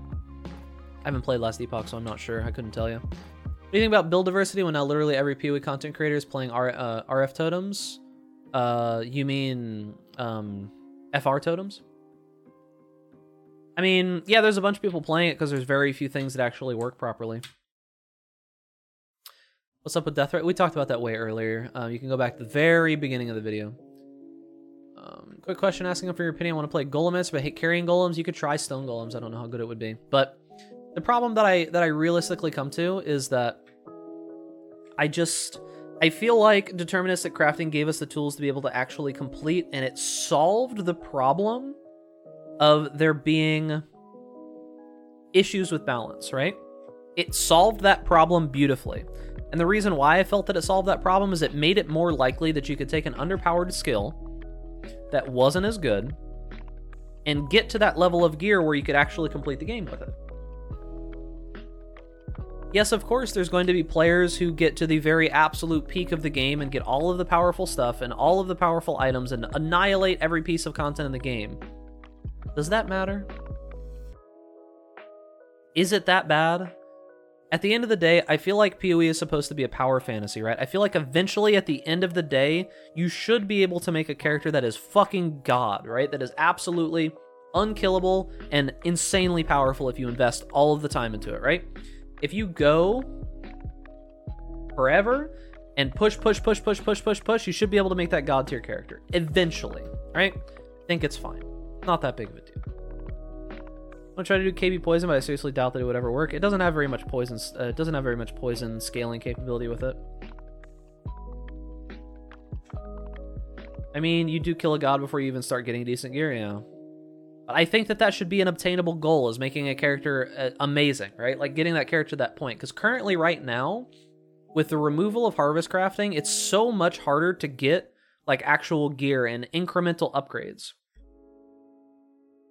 But GG wants us to try other build styles and make those into god tier. I don't know that they do, because they don't set it up. They don't set us up to be creating multiple builds. It's a path of it's like a playstyle that they just don't seem to even consider. Like, what happens when the person wants to make another character? There's just no continuity there in any way. There's no thought process on move to a second character and what to do on that second character, or trying to push people towards playing a second character. I don't know. It's one thing that I think that there is a lot of work to be done on. And the problem that I feel is that most of the time, when I try to do any normal crafting, it's like frustrating. I never feel accomplished when I get it, right? Like, if you go into game and say that I was to try to, like, craft a random item, you know? Like, say I go on my character and I wanted to craft that ring, right? Like, sitting there and just spamming alterations on an item, trying to craft it and then regal another mod on it and then do something else, it's just so boring, dude. Like, it's so insanely boring. Like, if I had to sit here and let's grab random item, I don't know, some kind of a ring or something, right? And I'm just sitting here and I'm like, all right, well, let's do that. And then, you know, it's like, blue. Oh, the mods I don't like. Let's hit it with this.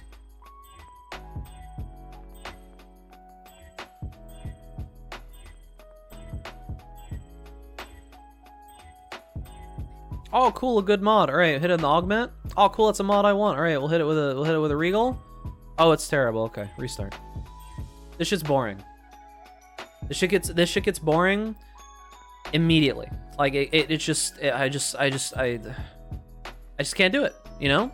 Like I can't do it. It's not fun. It's not enjoyable. It's so horribly just ugh. It's not fun to watch. It's not fun to play.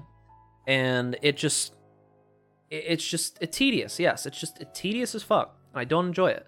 With harvest crafting, what you would do with harvest crafting, right, is you'd go in, you had a plan in mind, you had an item that you were wanting to do, and you had a set of goals that you could go for, right? It's still RNG. There were very, very few items that you could make in Harvest that it was like, here are the exact steps that you take to get the item. There were very, very few that you could 100% get no matter what. Explodey Chest was one of them, and they could have fixed that by making more Fizz mods. Could have been fixed. So the thing about it is that why don't they make it so that those mods that were so difficult, just make it harder for them to be rolled, right? Just make more mods. Because the thing about it is that if you want there to be some level of RNG to harvest crafting, just make it harder to actually get the things, right? I normally try to stay calm whenever I hear anyone say harvest is an item editor. I feel the inner troll try to break free. Yeah, it's because it wasn't, you know? Like, it's the same feeling that I get when Chris is confused about people wanting to farm things in specific areas. Like, when he was like, what you mean people want to be able to know where it's at? I feel the same way about crafting. I want to be able to know that there is a light at the end of the tunnel. Because currently, right now, it is completely possible when crafting some random item, like, that you just don't get it, right? You just spend literally all of your currency, and you sit there, and then you're frustrated and sad. Like, if you have 1,000 alteration orbs, there's a pretty decent chance that if you're going for a random rare mod, you might just not get it. And there's no way to tell that you will eventually get it. And then when you get it, your item might get ruined because, you know, you upgrade it with a regal orb and it hits the wrong thing, and then you have to do beast crafting to get it to go back. I mean, like, I get it. But I want there to be a light at the end of the tunnel. I want it to feel like I have progression that I can work towards with my items. The problem that I had with gamble crafting versus harvest is just that gamble crafting is like going to a fucking... It would be like going to the store, okay? If I was going to the grocery store and you gave me two options, and one was like, okay, well, if you want milk, you need to go walk over here, grab your milk, and you need to put it in your cart, come up to the front, pay us the money for it, you take your milk home, right? What if you went to the fucking grocery store and they're like, oh, so you want some milk? Okay, well, come over here to this, like, you know, fucking, like, roulette spin that you have to do, and you gotta spin the roulette, and if you don't get milk, you're not allowed to have it. So keep trying. You have to put in a couple pennies every time that you want it, but couldn't put in like $1 into the machine. You spin the wheel, and when you get milk, you can have milk, and you can go home with your milk. Which one would you choose? And I know which one I would choose every single time. It's like I need to be able to see the light at the end of the tunnel. I need to be able to know the path that I'm taking to get the item that I want, and not just feel like it's like behind like everlasting layers of RNG. And right now, that's what it feels like most of the time. What was that orb they removed from the game? Eternal Orb or something? Why did they remove those, and should they bring them back? I don't think they'll bring Eternal Orbs back.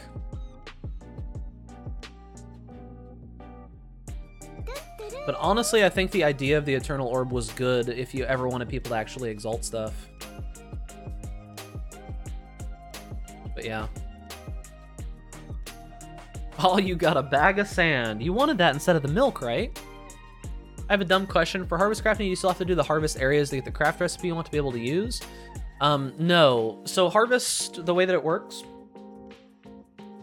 is you just get a random assortment of crafts that you can do, like reroll fizz or augment fizz or remove fizz, or well, removes don't exist anymore. And then you can just use those on the items as you find them.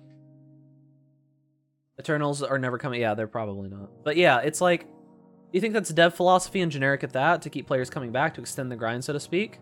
If so, I just wish that we would push more towards making the game more fun. instead of like forcing the grind, right?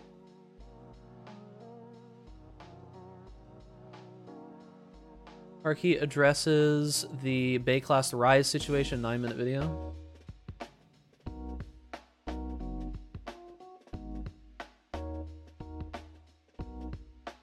More of an event video. I kind of talked about this. I kind of talked about this a little bit. We talked about this enough at the beginning of the show. It's probably not going to be much more than I talked about. It will probably have relatively similar opinions on this. Death threats bad. We can't have the nice progression with items because then you wouldn't be able to live the Chris dream of IDing that rare item upgrade that fell on the ground. I mean, maybe, but I don't know.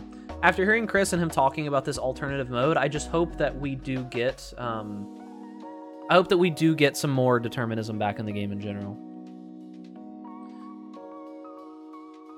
Like I read a couple of days ago, I think it was SciTech Killer, you don't need to artificially gate the content to make it grindy to make people play more, just make the game fun and people will play more. Yeah, I have never played this game more and been more excited to play this game than in Ritual League. There was so much to do in Ritual League that I just felt excited to play, like all the time. There was always new builds that I could try out, always new things to try out. There was always good shit to do. And I didn't get bored, almost ever. Like, it was insane how much stuff I had to do. I could do pretty much anything I wanted to. I could play pretty much any build that I wanted to. I could make the gear for it. I had things that I could farm. I had goals that I could obtain. You know? And I had things that I want to do. And yeah, eventually I got to that point where I'm like, all right, I feel satisfied. And then I could maybe come back and do it again later. But right now, it's more so just frustrating than anything.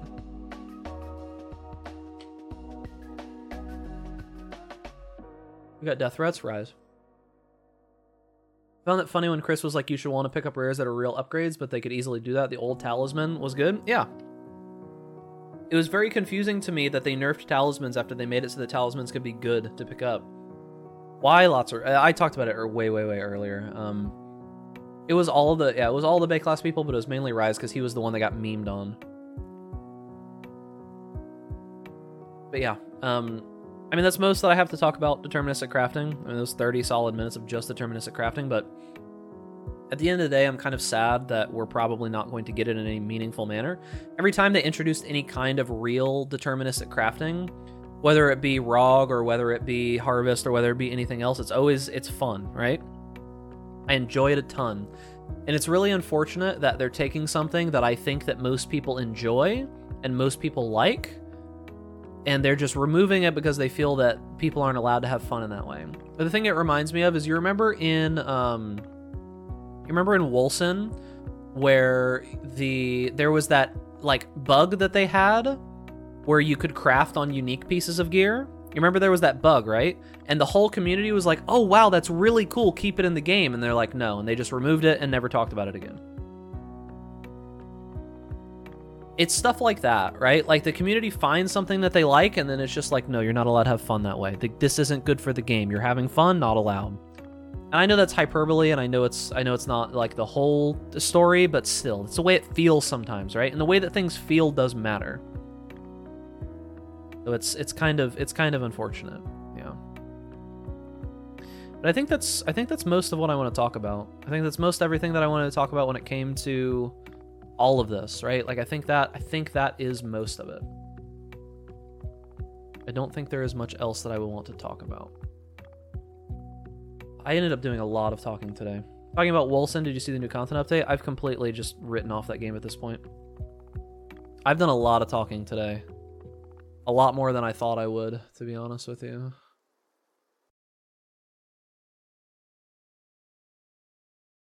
Let's see. I talked a lot. But that's about it. I don't really have much more to say on it. I talked so much that I kind of feel like my voice is starting to hurt. So I might end stream. Oh, did the music stop? Hello? I might end stream a little bit early today. Just because there was way more talking. I've literally been like talking constantly, like aggressively for like 3.5 hours. So I might take a little bit of a break. Do you I'm wondering, do you guys want like a recap video of this? Like, do you want me to take all of the points and everything that we talked about? Like, if I can make it, I don't know that I essentially can, but would you like a quick recap video of me going over all of the different stuff that we talked about today? Short TLDR? There's no short TLDR for today, to be honest with you.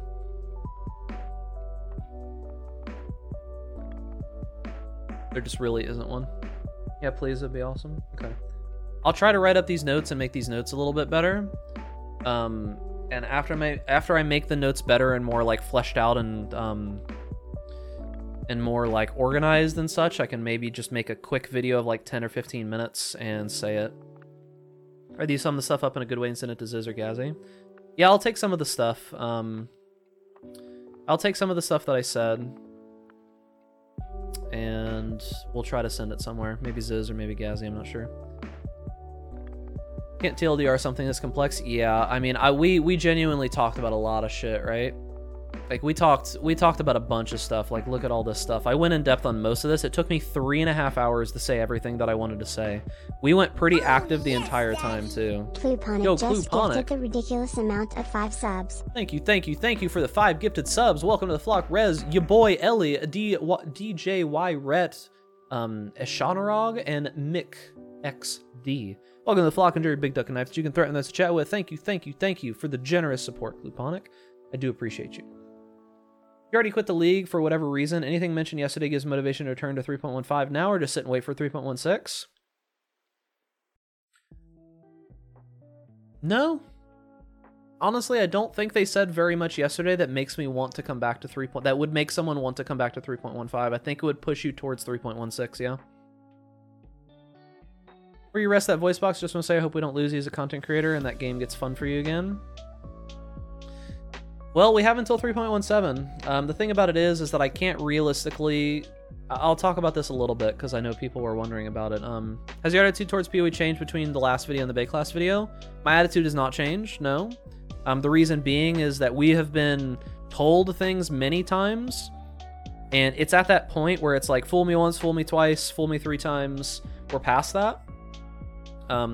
So my perspective is positive in the sense that they're communicating with us more, but we need to actually see the changes Egile228 before has joined the flock. I agree. Yo, E-Guile, thank you for the tier 1 sub. Welcome back for 10 months. Enjoy your Big Duck and Knife that you can threaten the rest of the chat with. Thank you, gamer. But yes, as I said, the changes need to actually happen. I can't take them off of what they say anymore because what they say has not lined up with what's happened. So if the spirit of the changes that they talked about in this podcast and whatever Chris and them talk about going forward come into the game and we start seeing it move in that direction, we start seeing more interaction with the community and more things going forward. If we see that, then I will be happy. However, until we see those changes actually come through, I am not going to be excited or get myself excited for something that I'm not sure it's going to happen. As for my content and playing video games and making streaming and all that kind of stuff, I'm essentially giving it until like 3.17 roughly until I make my decision. Because the thing about it is that 3.16, I don't think they have enough time at this point to be able to address all of the grievances. As long as I see 3.16 moving in a general correct direction, it'll be okay.